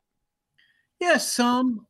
Definitely some, because like you said, even if like a lot of guys didn't even get to go to the alternate site. Yeah. I mean, JJ did, but even the guys who did, you're facing the same pitchers pretty much day after day. It's not real games. I mean, there were teams using coaches in the outfield to, catch fly ball. Like, you didn't have 2 full teams you could play. That said, that was 3 years ago now. And like, I really thought when I saw him in the fall league in 21, and again, everybody hits in the fall league, so I wasn't just going off the stats. He looked like he was kind of just going up there, hitting the ball hard and letting things happen naturally. And then last year, he kind of went back to, launching and pulling everything. So I know it's simpler than just saying, hey, JJ, go back to what you did before and don't try to hit everything out of the park. But I do think there's a good hitter in there somewhere. I do get more concerned when we've seen this kind of for 2 years in a row. Yeah, for us here at the big league level, it's like we haven't seen the no shifting. We haven't seen the pitch timer. We haven't seen all of this. We read the reports.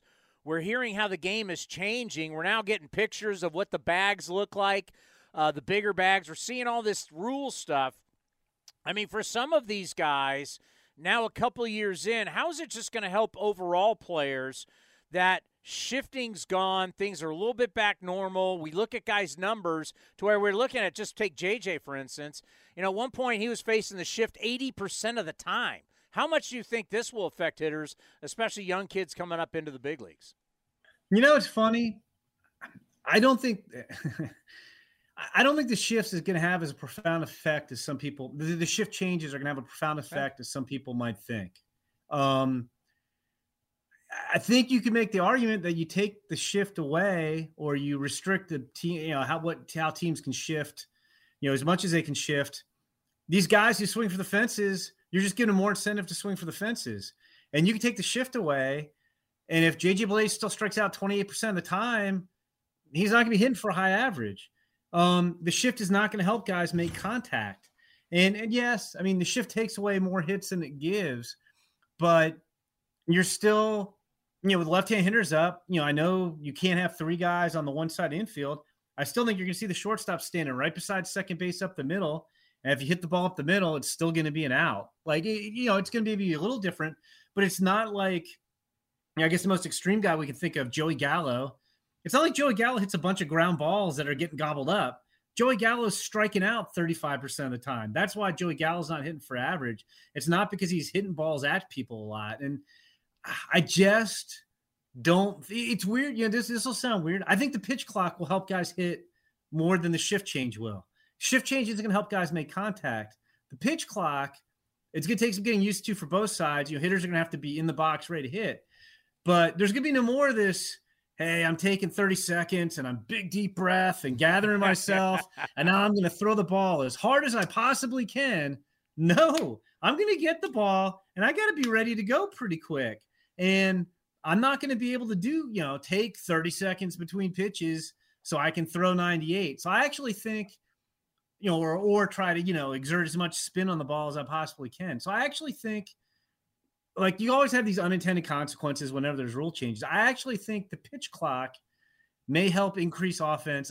I'm not buying the shift change is going to make that big of a deal. I really don't think it will, unless you had, and I don't think it will, because guys get paid for hitting home runs, not for, look at Luis Arias just won the batting title and Twins traded him. It wasn't like they traded him for a superstar. I mean, Pablo Lopez is fine and a couple of prospects. It wasn't like they traded him for some superstar. Luis Arias doesn't have any power, and the Twins traded him. I mean, he's got defensive limitations too, but I just don't think you're going to see 50% of the league change their approach and okay, now they're not ganging up on me on one side, so I'm going to try to shoot some ground balls and line drives. Through the infield. Like, guys are still going to be trying to launch balls. So we'll see. I'll be very curious to see how it plays out. I'm so glad you bring up contact, because I start feeling like Clint Eastwood, get off my lawn, because I kept talking about, I'm tired of watching guys hit 220. I'm tired of talking about guys hitting 230. And then people coming back at me, fans, I've even had coaches, batting average doesn't matter.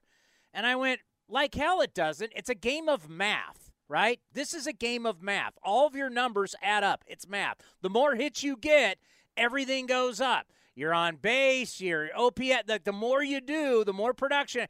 But everybody kept trying to tell me batting average doesn't matter. Now all of a sudden we got into this world where guys are striking out so much. We're now saying, and you've mentioned it a couple times, a guy like whether it's Bleday or Cal, you got to make more contact to be a competitive player.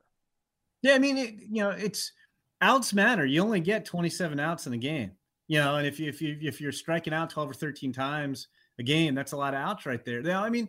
Now, look, I get you're going to trade some strikeouts for power. Like Aaron Judge, if he wants to hit 62 home runs, Aaron Judge can strike out as much as he wants. I don't have his strikeout numbers in front of me. I know he strikes out some.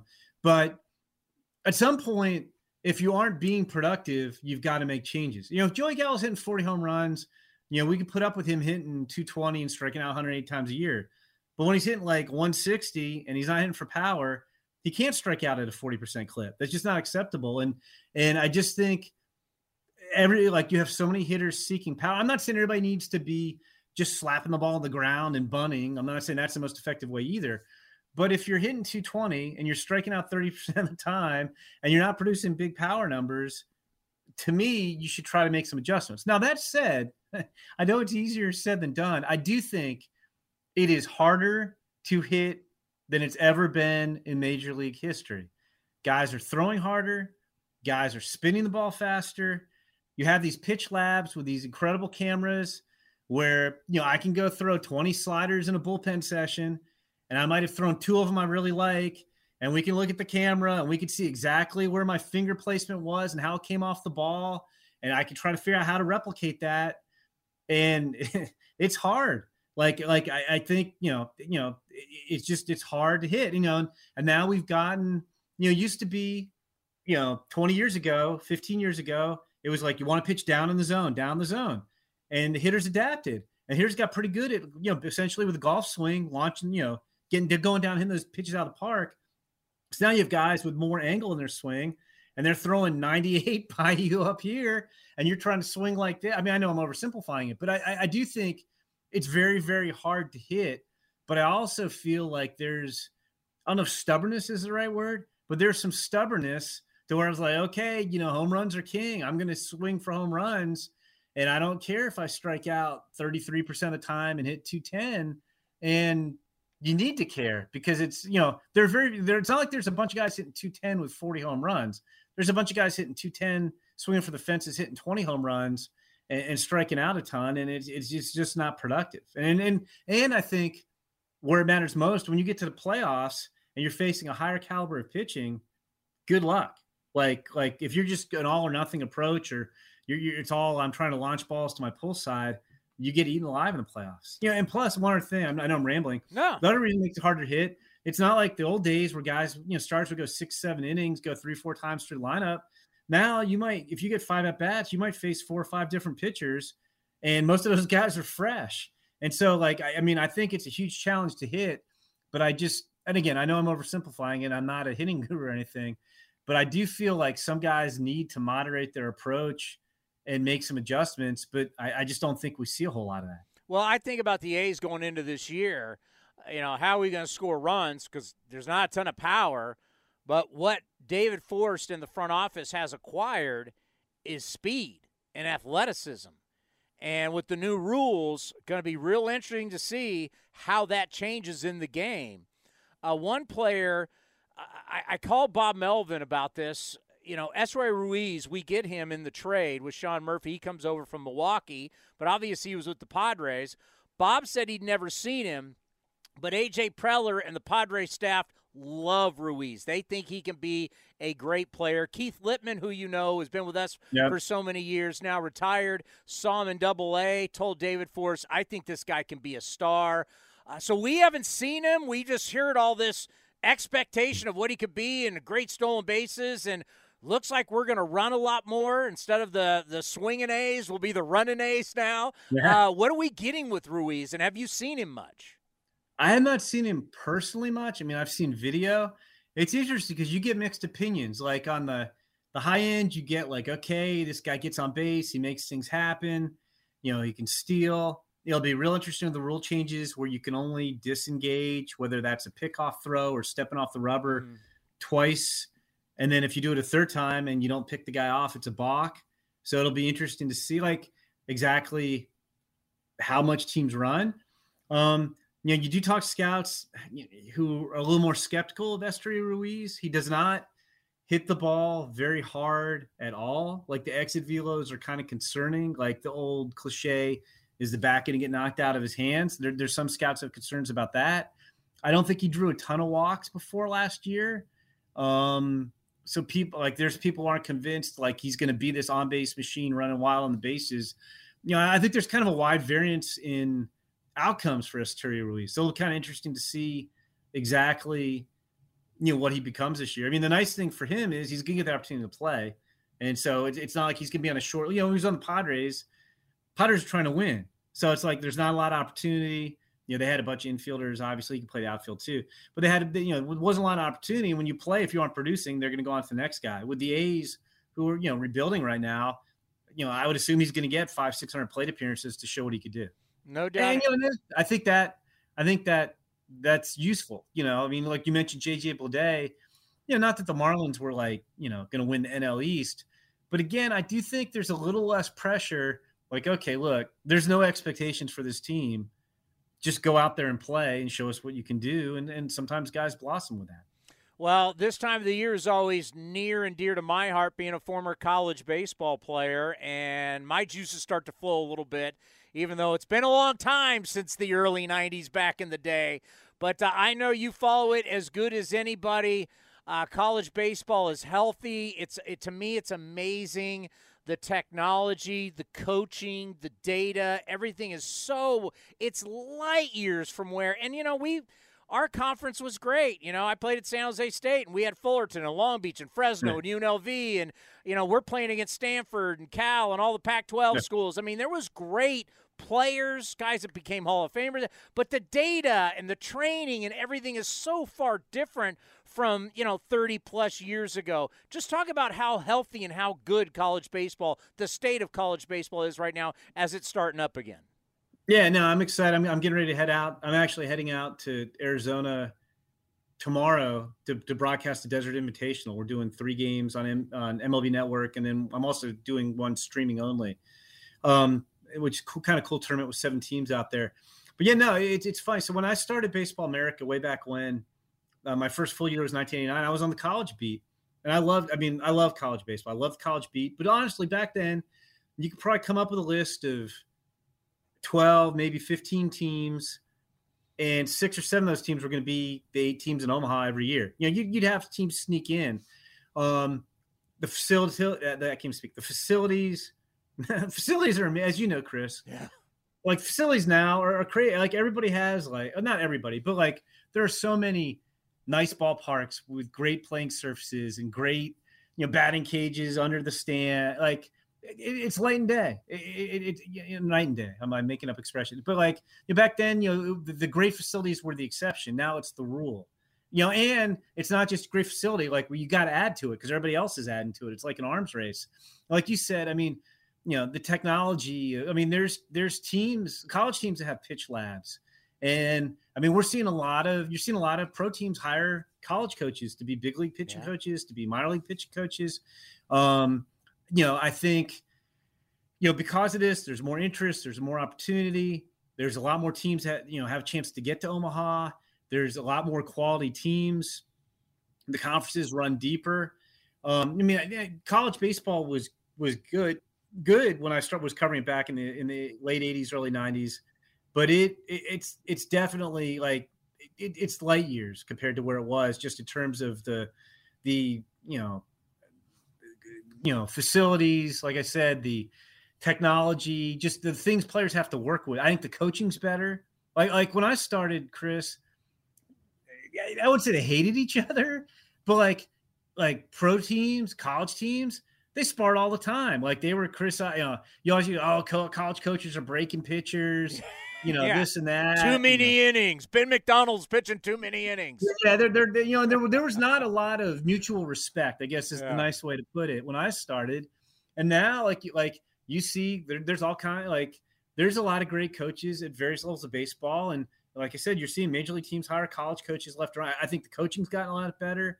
not just the head coaches, but also like the assistant coaches. Like it's a lot better. So it is exciting. I don't think the college game has ever been healthier. Product on the field, I don't think it's ever been better. It's just you have so many more quality. And I haven't followed this as closely, but I think there's talk that with some of the changes that we may get, it's possible we might get a slightly expanded tournament. The regionals might go greater than 64 teams, what they are right now.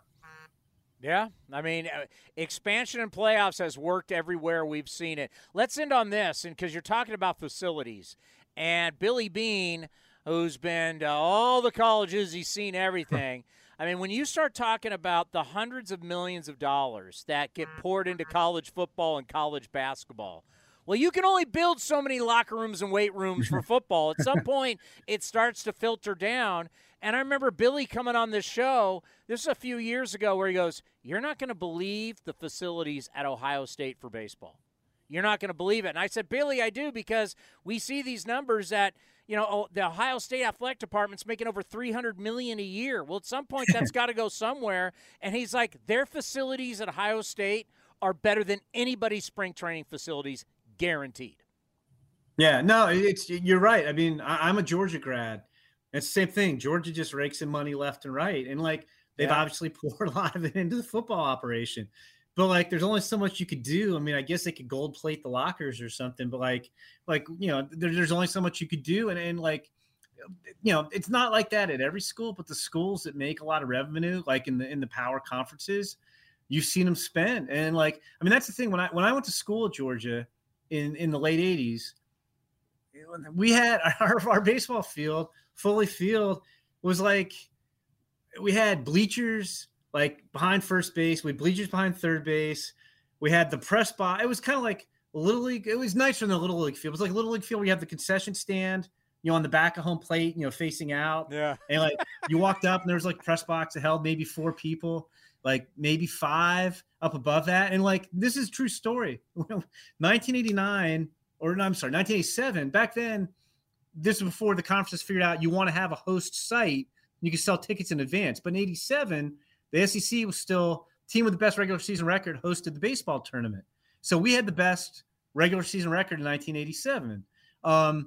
And they didn't have a press box. They literally had to go buy a bunch of, I don't even know if Home Depot was around that back then, a bunch of lumber at Home Depot and build this ramshackle press box to hold another dozen writers or so and put it next to the bleachers. But now Georgia, I think, is getting ready to upgrade the baseball facility again. And it's a nice stadium. It's probably not even the upper tier of SEC stadiums. They've got indoor batting cages and players used to have to dress over at the basketball coliseum. There was no dressing facility at the stadium. It doesn't even look the same. It's not even close. And so anyway, you got me going. I can talk about college baseball in Georgia. Well, forever. we dressed with the football players back in the day. Their locker room was not. I mean, theirs was a lot bigger than ours, but yeah, we dressed with the football players. I mean, it's completely different now. And I just got to say this, as a Georgia grad, how much are you walking around with the big chest saying, "We took down Nick Saban in Alabama. We're now the kings of college football"? You've got to be strutting around like a peacock these days. It feels pretty good. It feels pretty good. I will say it was pretty, obviously Alabama's, it set the standard, and that game was tough. That game was hard. That was a tough win.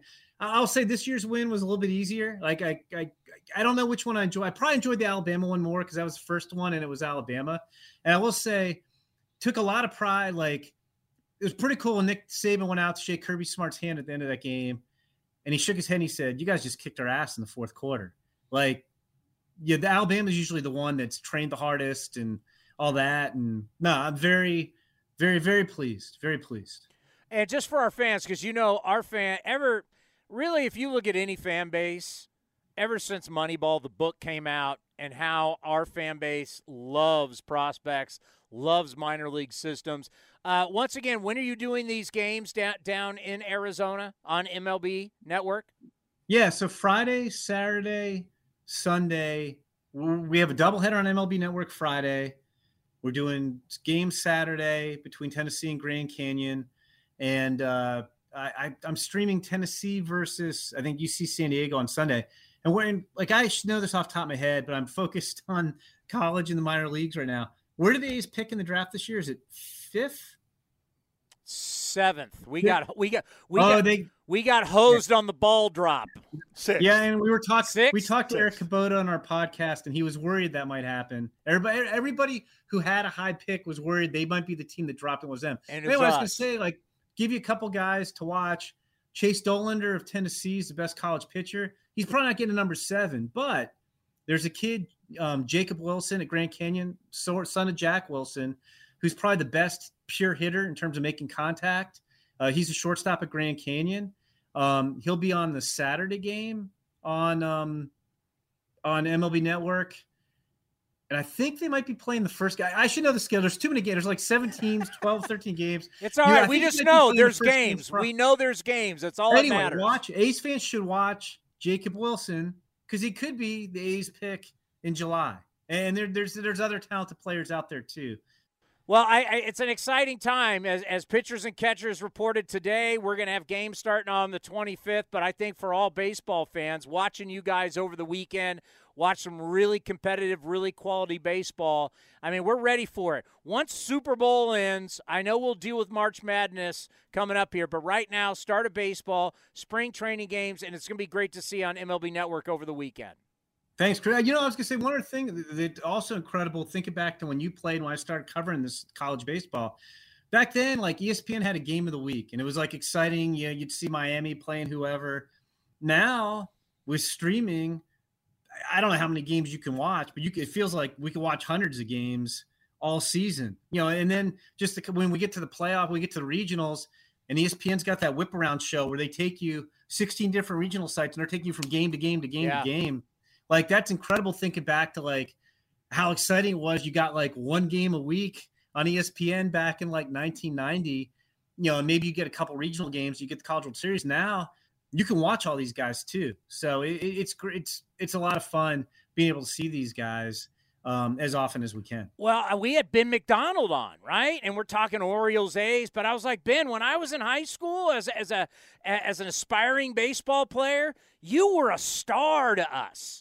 Like, he was LSU, Ben McDonald. This guy's the man. I mean, Skip Bertman. I mean, this was LSU. I mean, he was like an early baseball ESPN college baseball star. Well, he was. And if you remember, he was also the victim of one of the more memorable home runs. Like, when he was, I guess, his freshman year in 1987, he gave up I think it was a walk-off home run to Paul Carey of Stanford. It's like extra inning game. Stanford went on to win the national title. He wound up going on to be the number 1 overall pick in the draft. You know, it's funny.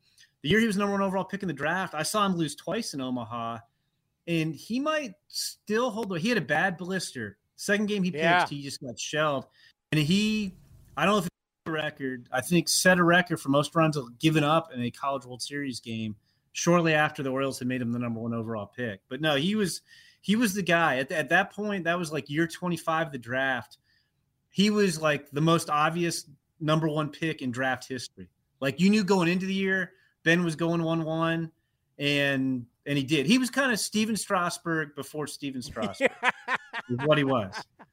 And I'll tell you, because David Esker, head coach at Stanford, has had so many of our players, especially when he was at Cal.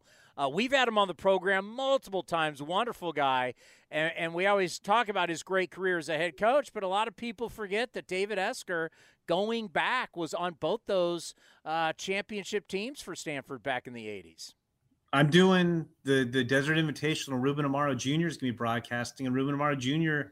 was at least on the 87 team. I don't remember if he was on the 88 team. They beat us. They beat Georgia's team at the College World Series in 87. And I remember Ruben Amaro on that team too. Yeah, no, it's like I can talk about the College World Series forever. Like, that's what makes college be. College World Series to me is still my favorite event after all these years. I haven't gone the last couple of years because now with the draft combine, it makes it very tough to get out there, like with the way the draft schedules move around. But anybody who hasn't been to the College World Series, it's a great event. Omaha does a wonderful job. You see great baseball. You're going to see a bunch of future big leaguers. I cannot But I think the two hidden gems in baseball are the College World Series and Arizona Fall League are still my two favorite events. Well, you're always fabulous. Thank you so much for your time. We're going to be watching you this weekend, Friday, Saturday, Sunday, MLB Network. You be well, and thanks for the time. Let's do this again soon. Yeah, anytime. Thanks for having me. I always enjoy talking about it. Jim Callis from MLB.com. Nobody does a better job covering the minor leagues than him. That's why when they have the draft, he's kind of like Mel Kiper. Todd McShay. Mel Kiper. Todd. Great athleticism, great feet. He should be the one picking a draft. He's great. Evan Drellich is with us once again here on A's Cast Live. It's great to have you back on the program. I was telling our listeners I'm on Amazon now, all the different ways they can get it. I mean, it's amazing how life has changed for us, right? You can get the audio CD. You can get the hardcover. You can get it for your Kindle. But I'm letting everybody know how to get it. I got the electronic copy. I plan on reading it tonight. The work that you have done from the Chronicle to The Athletic is second to none. Congratulations on another great book. I appreciate it. First things first, you can hear me, right? Yeah, we got you. Oh, good. That's good. No, I appreciate the kind words. I do. The book took a long time, and I'm really just glad that people have a chance to read it now. I stayed quiet for, the better part of the last 3 years. Other people writing and talking about the Astros, and they're allowed to, but it was hard, waiting for this to get out into the world. Well, I want you to let our listeners know that when they buy this book, what they're getting is your time with the Houston Chronicle, all the stuff, all the research you always kept and you had in your back pocket. So when this stuff started to break, that you knew what was going on, you could go back to your archive. So people need to know when they're reading this book, there is a long history of information that you have had to back everything that you have in the book. Yeah, it's a 3-year project in terms of me, agreeing to a book deal and then actively working on the book, but it's really a decade of my reporting career. I mean, there's stuff in here dating to the start of my time with the Astros as the Houston Chronicle beat writer. So that goes back to November of 2013. And, I'm not the smartest or most organized guy in the entire world, but I did do something smart in, holding on to my notes and in doing it in a way that was still accessible and usable years after the fact. And I do think the fact that I had covered the team in this period, and a controversial period, leading up to the scandal, gives me a vantage point that, I think that's hard to replicate, right? I was there and I covered a lot of stuff that really remained relevant. Well, you start thinking about sports scandals in the history of modern sports, and we start thinking about Pete Rose. We start thinking about the PEDs. You start thinking of Spygate with the Patriots. At what point did you realize I've got something here that's major? This is a really, really big deal. I knew it was big from the start. I didn't know it was – I don't think anybody could have predicted exactly what unfolded. I remember thinking that it was possible people would be fired. I wasn't sure people would be fired. I think I more felt it likely that people would not be fired. I did expect suspensions. In hindsight, yeah, of course they're going to get fired. So look, when I was working on it took 13 months to get the story done. I knew it was a big deal. I think the thought I had more was just, am I ever going to get it done? Is it going to get out into the world? I mean, there was a period when I first learned about it that I was unemployed. I'd been fired. So it was a weird road to finally getting to the point where it comes out, but I'm very glad it did come out. So I was reading part of the description to our audience before you came on that they have on Amazon. And I when we think about corporations, we think about the shareholders.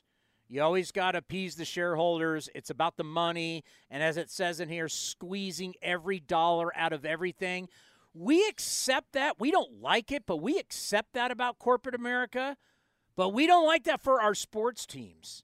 And really kind of what I'm reading here in the description is how much the Astros, like it or not, were really run like an American corporation. And people don't want that from their sports teams. Yeah, I mean, they want some of it. I think that's an overarching theme of the book. I mean, the end of my introduction is this is what happens when corporate America meets America's pastime. And, there are some distinctions. Baseball is not the outside world. It is 30 teams, 30 businesses that are in a closed circuit. You're not actually trying to put the other guy out of business, right? The Yankees don't want the A's to go out of business. They are all reliant on each other to some degree. And there's a lot of movement between these businesses, right? Executives and staff go from the A's to Oakland, A's to Oakland, A's to the Yankees, whatever, right? And so kind of more than most industries, you actually have an incentive not to put everybody out and anger everybody. And I also think it is baseball. We treat it with more idealism than we might say like Walmart. It's not that baseball is literally the worst working conditions in the world, but for a long time, people were treating the rosters with a Moneyball lens, right? Moneyball comes out and it's, well, how can we get the cheapest, most efficient rosters? Well, what's going to happen? These owners are going to try to bring the Moneyball approach to the entirety of the business. And Crane was really at the forefront of that, Jim Crane, the owner. Teams used to be a little bit more, you did a good job for us. We're not going to throw you out on the street. Some jobs don't really exist in the outside world in baseball. Like if you're a baseball scout, you can find work, hopefully, but there's not a clear analog, right, to a regular working position. And correct, you work long hours, you're on the road a lot, your pay probably isn't good. It's not like everybody in baseball is making a lot of money. Broadcasters.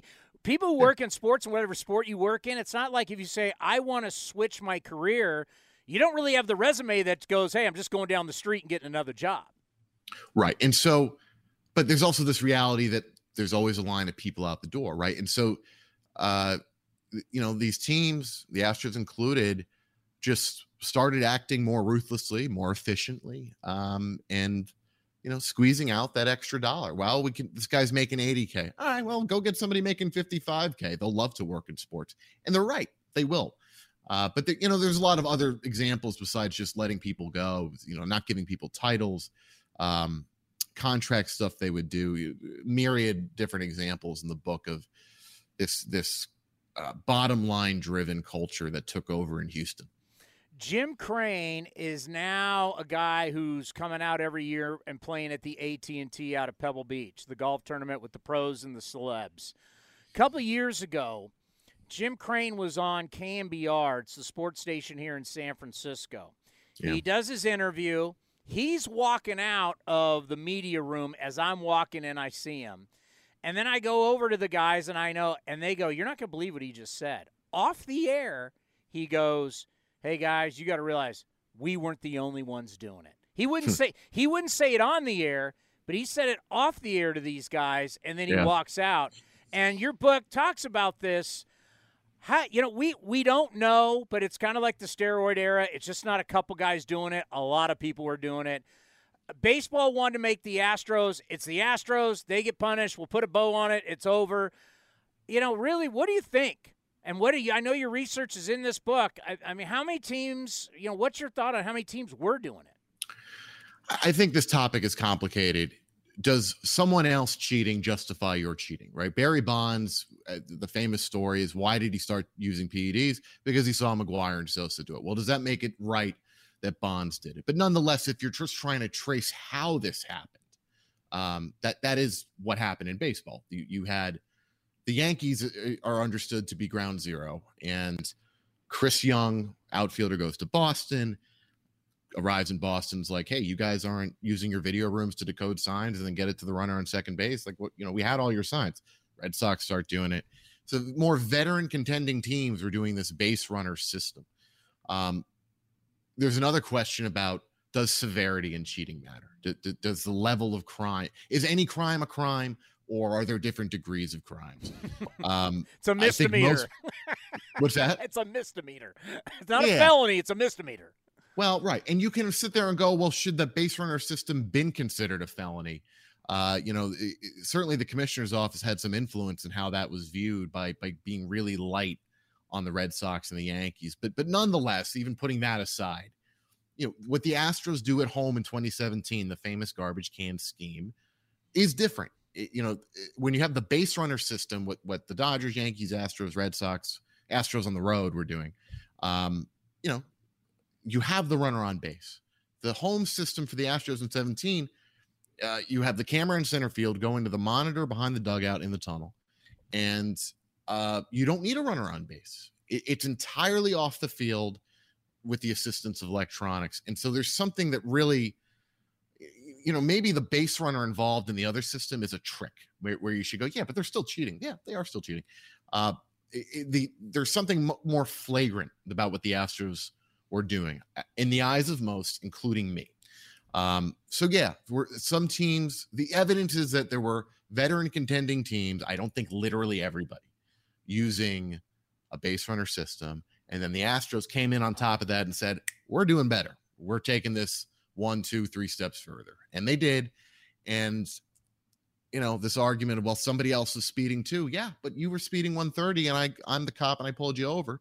I'm not saying I'm the cop, but that's the argument, right? Like the idea that you catch everyone who ever does anything. Where in the world does that happen? It like, find me the example of that. It just doesn't happen. Thing that, I don't know if it fascinates me, but it really intrigues me. We kind of lived it at the baseball winter meetings. I don't want to get too deep because he's a friend, but there was somebody who works for the Astros that they were jerking around. And it was like shocking. Like, are you serious? And couldn't believe it. And then you just start to think of what people know on the outside. Like Garrett Cole leaves and Carlos Correa leaves. And now it's Verlander wins the Cy Young. They win the World Series. He leaves. It's like they can do whatever they want. And your book talks about it. Winning fixes everything. It's like, really, they don't care about the national PR. They don't care about the local PR. A lot of their decisions, like the person that we know, it was an unpopular decision. Luckily, everything got worked out. But to me, from the outside, it looks like they just do not care, and they win, and everybody in the end just goes, well, they're winning. I think they do care now. I think they've realized they have to. I mean, you can look at Dana Brown's hiring as certainly an image change from before, right? Somebody with more of a scouting background, not in the mold of Jeff Luhnow and James Click. And I think you're on to something with the idea that they were willing to just break every norm and boundary in the sport. But there is a cost to it. And the idea that you're right, this is really the book in a nutshell. Does winning actually fix everything? And the 17 Astros are really the example of a team where that I don't think it did, because they held up that trophy. They can still hold up that trophy. And the conversation doesn't end there. And so it's pretty rare to actually have an example where the bottom line result doesn't matter. One thing I think about, and I mentioned at the end of another podcast, but it's probably something I need to mention more often. Let's say the Astros don't get caught cheating. Let's say they never do it. And even let's say it could even take out like the Brandon Taubman incident, right? Yeah. There's still a huge book of all the crap going on behind the scenes there.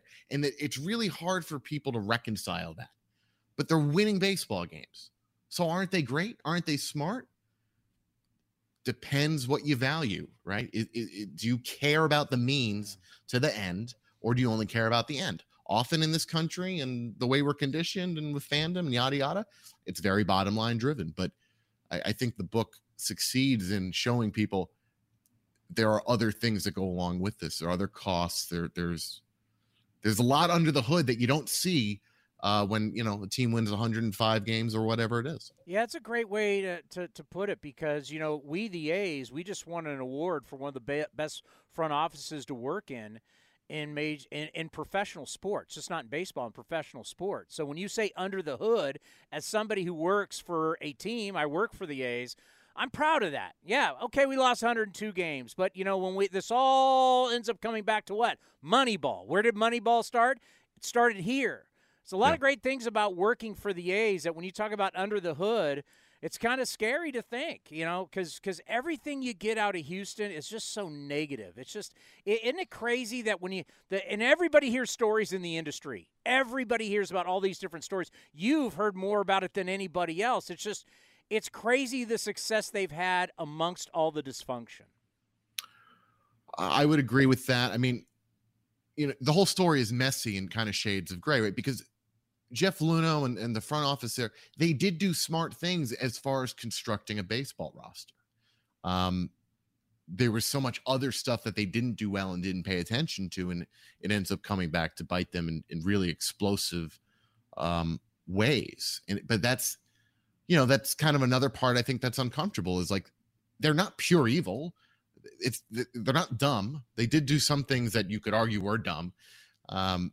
But there was some success mixed in there too. And it's, I'll go back to that word. It's hard to reconcile those things, right? And I think people like clean, tidy narratives, stories, you good, you bad, and that's that. And, that's very often not real life and not real business settings and not real sports settings. When you think about delivering this message, getting the book out, it really is crazy where the media, especially newspapers, I hate to say it, in a lot of ways are dying. We have less and less beat writers. We have less and less columnists. We have, the national baseball writer is practically gone in newspapers. Thank God for The Athletic. It's great journalism. Eno Saris joins us every single week here on the show. He's obviously here in the Bay Area, but I'm always pumping you guys. I think it's worth a subscription, whether you're football fan, basketball fan, soccer fan, whatever. You guys cover sports better than everybody else. How important is it that you had The Athletic, and this is a place you could truly help get your message out, that if you were working for a traditional paper, let's say the Houston Chronicle, knowing how much power the Astros have, could have been a different story? Well, you know what? In the case of Houston, and this is something I only really realized more after the fact. I was still relatively young when I first got to Houston. Would have been, 2013, right? So I would have been, 26. I turned that year. If I can do math, and at this point of the day, I don't know that I can. Very early in my time there, 26 is young. You're now in there with a bunch of multimillionaire players, a lot of pressure, right, and you're 26. Right. And so, I'm young, an aggressive reporter, maybe a little naive. And, I very quickly realized that people are looking at this team like they're crazy, and that there is there are questions about the culture. And I'm very proud of this story that I wrote back in 2014. It was actually a story that when the Astros win the World Series in 2017, Luhnow makes a reference to it at the White House. When teams go to the White House to celebrate, Luhnow says, they called it Radical Waves, but in the end we did it. Radical Waves is a reference to the headline of this story of mine that I did. But the next year in 2015, the Astros tried to get me removed from the beat. They tried to get me fired from at least covering them. Jim Crane, the owner, and spokesperson Gene Diaz met with two of the top editors at the Chronicle, and they stood by me. And it's only now, as I've gone to work at other places, gotten older, and realized, there are places where that would not have happened, where they would not have had that journalistic spine to do it. And so I have a lot of reverence and, really gratitude for the Chronicle for being true to, journalism there. But yeah, look, there are places that, and I certainly worked at one, but that doesn't have the backbone for that kind of stuff. Well, I will say this, not only the book, but everything that you've done, it's career defining. You will never be forgotten. for all of us that work in baseball. And when we look back on this period of time, yeah, they can put the beard out there, which would be Dusty Baker, and now I think Dana Brown. They can put the beard out there, but we now know what's really going on the inside, and your reporting has been second to none. It's career-defining. I hope you win awards. I hope you're super successful with this book. I can tell you this, we're going to promote the heck out of it. We will promote it. We're going to sell copies, I guarantee you, because you know how our fans feel about the Astros. They're going to love this read. So thank you so much for your time. I know you got a lot of people you're talking to. Appreciate it. We're going to sell this for you, and congratulations. Your work has been second to none. Thanks, Chris. I really appreciate it. It's very kind of you. You be well. Evan Drellich of The Athletic. And these guys are our future. There's no doubt about it. And I think, JJ, it could be a steal. It really could be a steal. Do we have him? Yeah, he's here. Well, it is great to have you on A's Cast Live. How are you? I'm doing great. Thanks for having me, guys. We were just talking about the trade and going through your journey actually to the Marlins last year, to the big leagues. But first off, are you down in Mesa, Arizona? Where are you right now? No, I'm still in Jupiter. I will be heading out tomorrow morning. I'll get in around 5 o'clock. When you heard about the trade and knowing that the A's are a team, which we always call the land of opportunity, when you go to the A's and you play well, you will play at the big league level. Everybody in baseball knows that. How excited were you to hear about you're getting traded? And I know it's tough because the Marlins took you number 4 overall. You felt like that was your home, but you know you're going to get every opportunity in Oakland. Oh, it's huge. I found out when I was in Nashville, and yeah, there's that little bit of bitterness, right off the bat. But as you let it sink in, and like you said, man, plenty of opportunity, and I'm really looking forward to making Oakland, a good spot to get things going, and I think it's going to be a good fit, a great fit. I think about your journey, and your journey is like no other, and there's a group of you guys that when you got drafted, and it's the same thing for these kids who signed out of high school to go play in college, that all of a sudden COVID robbed you of a year. You sign, you play in, 38 games, then all of a sudden your off season was all about your first year of pro ball. This is it. This is what you dreamt of. And next thing you know, that's stripped away from you and you hang out at the alternate site. Just when you talk about your journey, what was that like? Get ready for your first year of pro ball. Next thing you know, it basically was practicing at an alternate site.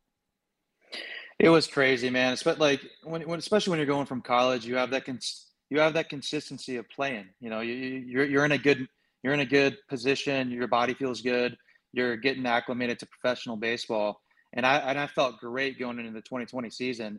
And then, bam, as soon as I got sent down to minor league, I was in minor league camp for a total of 3 hours. And then, hey, guys, season's over. We got to go back home. And that was tough. There was a lot of monotony at the alt site, when you're facing the same guys. Yeah. And they're probably not going to call you up because of the lack of experience. And you're doing your best to just try and stay in shape and stay in that upward trajectory. Yeah, and to think about all your teammates and then all the other 29 team, all the guys that didn't go to the alternate site, they got nothing. They got to work out with each other. I mean, it stunts, and it goes, and you talk to college baseball players, guys, it's just sad. You have to overcome that. All of a sudden, AA, AAA, you've gotten some time. Where do you view yourself right now? The little time you've had in the minor leagues, the little time you've had in the big leagues, how do you view yourself going into this season? What are your expectations? The first thing is I want to win. I want to do my best to show up every day and go out there and put my best product out there on the field on a nightly basis. And 2 is just having that sense of urgency, man. I mean, I've had my feet wet in the big leagues. I have an idea. I know what I needed to improve on, and I'm just excited to dominate the little things. And again, have that sense of urgency to go out as a sprint. It's not a marathon anymore. It's going out and doing your best to make an impact right away. Yeah, I love that, because the cool thing about what you're doing this year, and when you're going to hit Mesa, Arizona, and you're hitting the ground running, you're not here to impress people. You're not here to validate the trade. You're here to earn a job. You're coming to spring training to earn a job. That has to make you excited. Absolutely. There's no other way you want it. Tell us, outfield-wise, you can play all three outfield positions. What's your favorite? Yeah, I've played all three. I played a lot of center field last year, both in AAA and in the big leagues. But I see myself as a natural right fielder. You know, I played the most there in college. I feel the most comfortable there defensively. And if you just put me in a spot to where, you know, you earn that spot and you're on there on a daily basis, good things happen when you're in that spot day in and day out, rather than kind of moving over place to place. Obviously, I'm gonna do whatever. It doesn't really matter. But right field is definitely like my most comfortable spot, and center field and left field. A lot has talked about your approach, and you're taking that from Vandy. Just talk about patience is also – you got the pop, but you also got a lot of patience too. Patience is huge. Patience is hard to teach. You know, if you know the zone, and which I feel like I have a good understanding of the zone. I draw walks. I know the A's are big on base. For me, the thing was I got to put more balls in play. I got to dominate the fastball.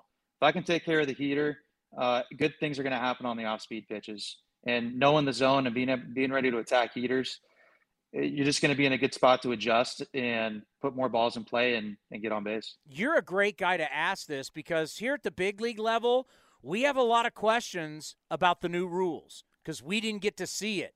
You live some of it. So you're unique. You got to play with the new rules and then get to the big league level, and there weren't the new rules. What are your expectations, first of all, for yourself? No shifting now and the new rules, how will they help your game?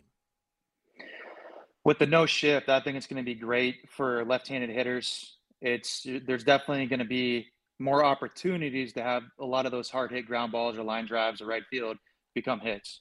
You know, so that can uptick the average and just boost your confidence. You know, it's a big confidence when that hit gets through rather than getting taken away. You got a guy down the line making a play on a 102-mile-an-hour line drive at him. It's like, wow, man, that's a hit throughout my whole entire career, even up the middle, not just right field. Up the middle, you got a guy up there. You're like, hey, that's a double play. That's a double play ball. I think the shifts getting away the shifts also going to allow defensive players to show off their athleticism. You know, you see Jeter back in the day and all these guys making outstanding plays in the holes. I think it's going to showcase their athleticism and make baseball fun again, more fun to watch on that athletic side, rather than just, oh, hey, he's going to hit it to me here, be ready, you know, if the pitcher executes his pitch. And what was the other part of that question? Sorry. Well, and one I want you also to address, because we haven't seen it yet, but everybody's really – you know, a lot of people hated it at first, but I think everybody's now coming on board. The pitch timer and how much faster games are. I personally like it. I think it's good for baseball to kind of uptick the game. And again, guys are going to be pissed off for the first week or two, and then they're going to finally get into that rhythm of, oh, it's really not that bad. It's just a very subtle change. Walk-up songs aren't going to be as cool. You won't be able to embrace them as much as you're going to the plate. But to me, that's really not that big of a deal. I'm a guy that just goes up there ready to hit anyway. So I think it's good for baseball. It's gonna allow fans to kind of keep their their focus on the game a little bit better, and just speed up games a tick more. You know, nothing crazy. People think, oh, it's going to be crazy, but it's really not. It's going to be second nature probably come that first or second week. Well, we have Tony Kemp on the team, who's a Vandy guy, and we've learned a lot about Vanderbilt. Obviously, the nickname the Factory for a reason. It's a great program, been using technology at one point, Vanderbilt not only used more technology, but I would say they understood how to use the technology more than any big league team.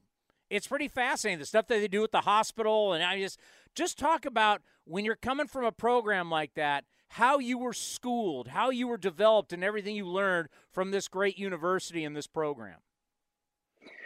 You know, Vandy's awesome for a number of reasons. One is because all these companies want to have them test out their products, and Vandy's, you know, top of the list to have that happen, both on the pitcher side and on the hitter side. And it grooms you into this being a disciplined hitter. You know, obviously you still have to have that talent and you have to have that competitiveness nature to be able to play there. But having all those products and using the data properly to help you out, it's next to none. And honestly, I'd argue you even get better data and metrics there than I did with the Marlins. So, you know, obviously different types of usage with the stuff, the Marlins had their way, and it's great too. But definitely more attention to detail, put it that way, when it was at Vandy with the metrics. And that's getting back to what you said earlier about being able to be able to hunt a little more and make more contact. I mean, obviously, I looked at the numbers of what you did at Vandy, dominating the SEC, which is the best baseball conference. I mean, getting back to that approach at the big league level, you do that, less shifting, I got to think batting average goes up. 100%. And I made some great adjustments, kind of going back to how I moved in college, using my lower half a little bit more, less head movement, getting into a position to fire each swing. And you're not going to be perfect all the time, but if you can spit out something consistently on a pitch-to-pitch basis, yeah, you're going to be able to put more balls in play, and that average ticks up, and you're dominating the zone. Let's end on this. I don't know how much you know about Oakland. I mean, the Marlins came. Were you here when the Marlins came? I was here. I had a good series here. It was towards the end of the year. Yeah. Well, get ready, because you're going to hear the drummers. Yeah, our crowd gets wild, especially when we start winning, and you're going to help get us back on track. Next thing you know, they'll be making posters of you, T-shirts of you. Our fans go nuts. Are you ready for You ready for more like of a college football atmosphere? Chris, I've been born ready for this, man. I'm really pumped up for this opportunity. I think it's going to be great, and I'm going to go balls to the wall every day to give everything I got to make this franchise, or to help this franchise and put those fans in the stands, because I mean, you guys make a playoffs almost every 4 years, and that in itself is a success. That's hard to do. That's not easy. And that speaks to volumes of the front office and doing their best to kind of put the best product on the field every night. Well, I got to tell you, we're loving this trade. We're loving having you, and I know A's fans are really digging it. We think you can be a really special player and really help us get back on track. So looking forward to seeing you. Mesa will be down there on the 21st. I know you're going to be heading there soon. Safe travels. Congratulations on the trade. It's going to be big for your career, and we'll see you in the Valley of the Sun. Thanks, Chris. I'm ready to get to work. Great stuff. J.J. Bleday, new outfielder for the Oakland. If that doesn't pump you up, I don't know what does. This has been a presentation of the Oakland Athletics.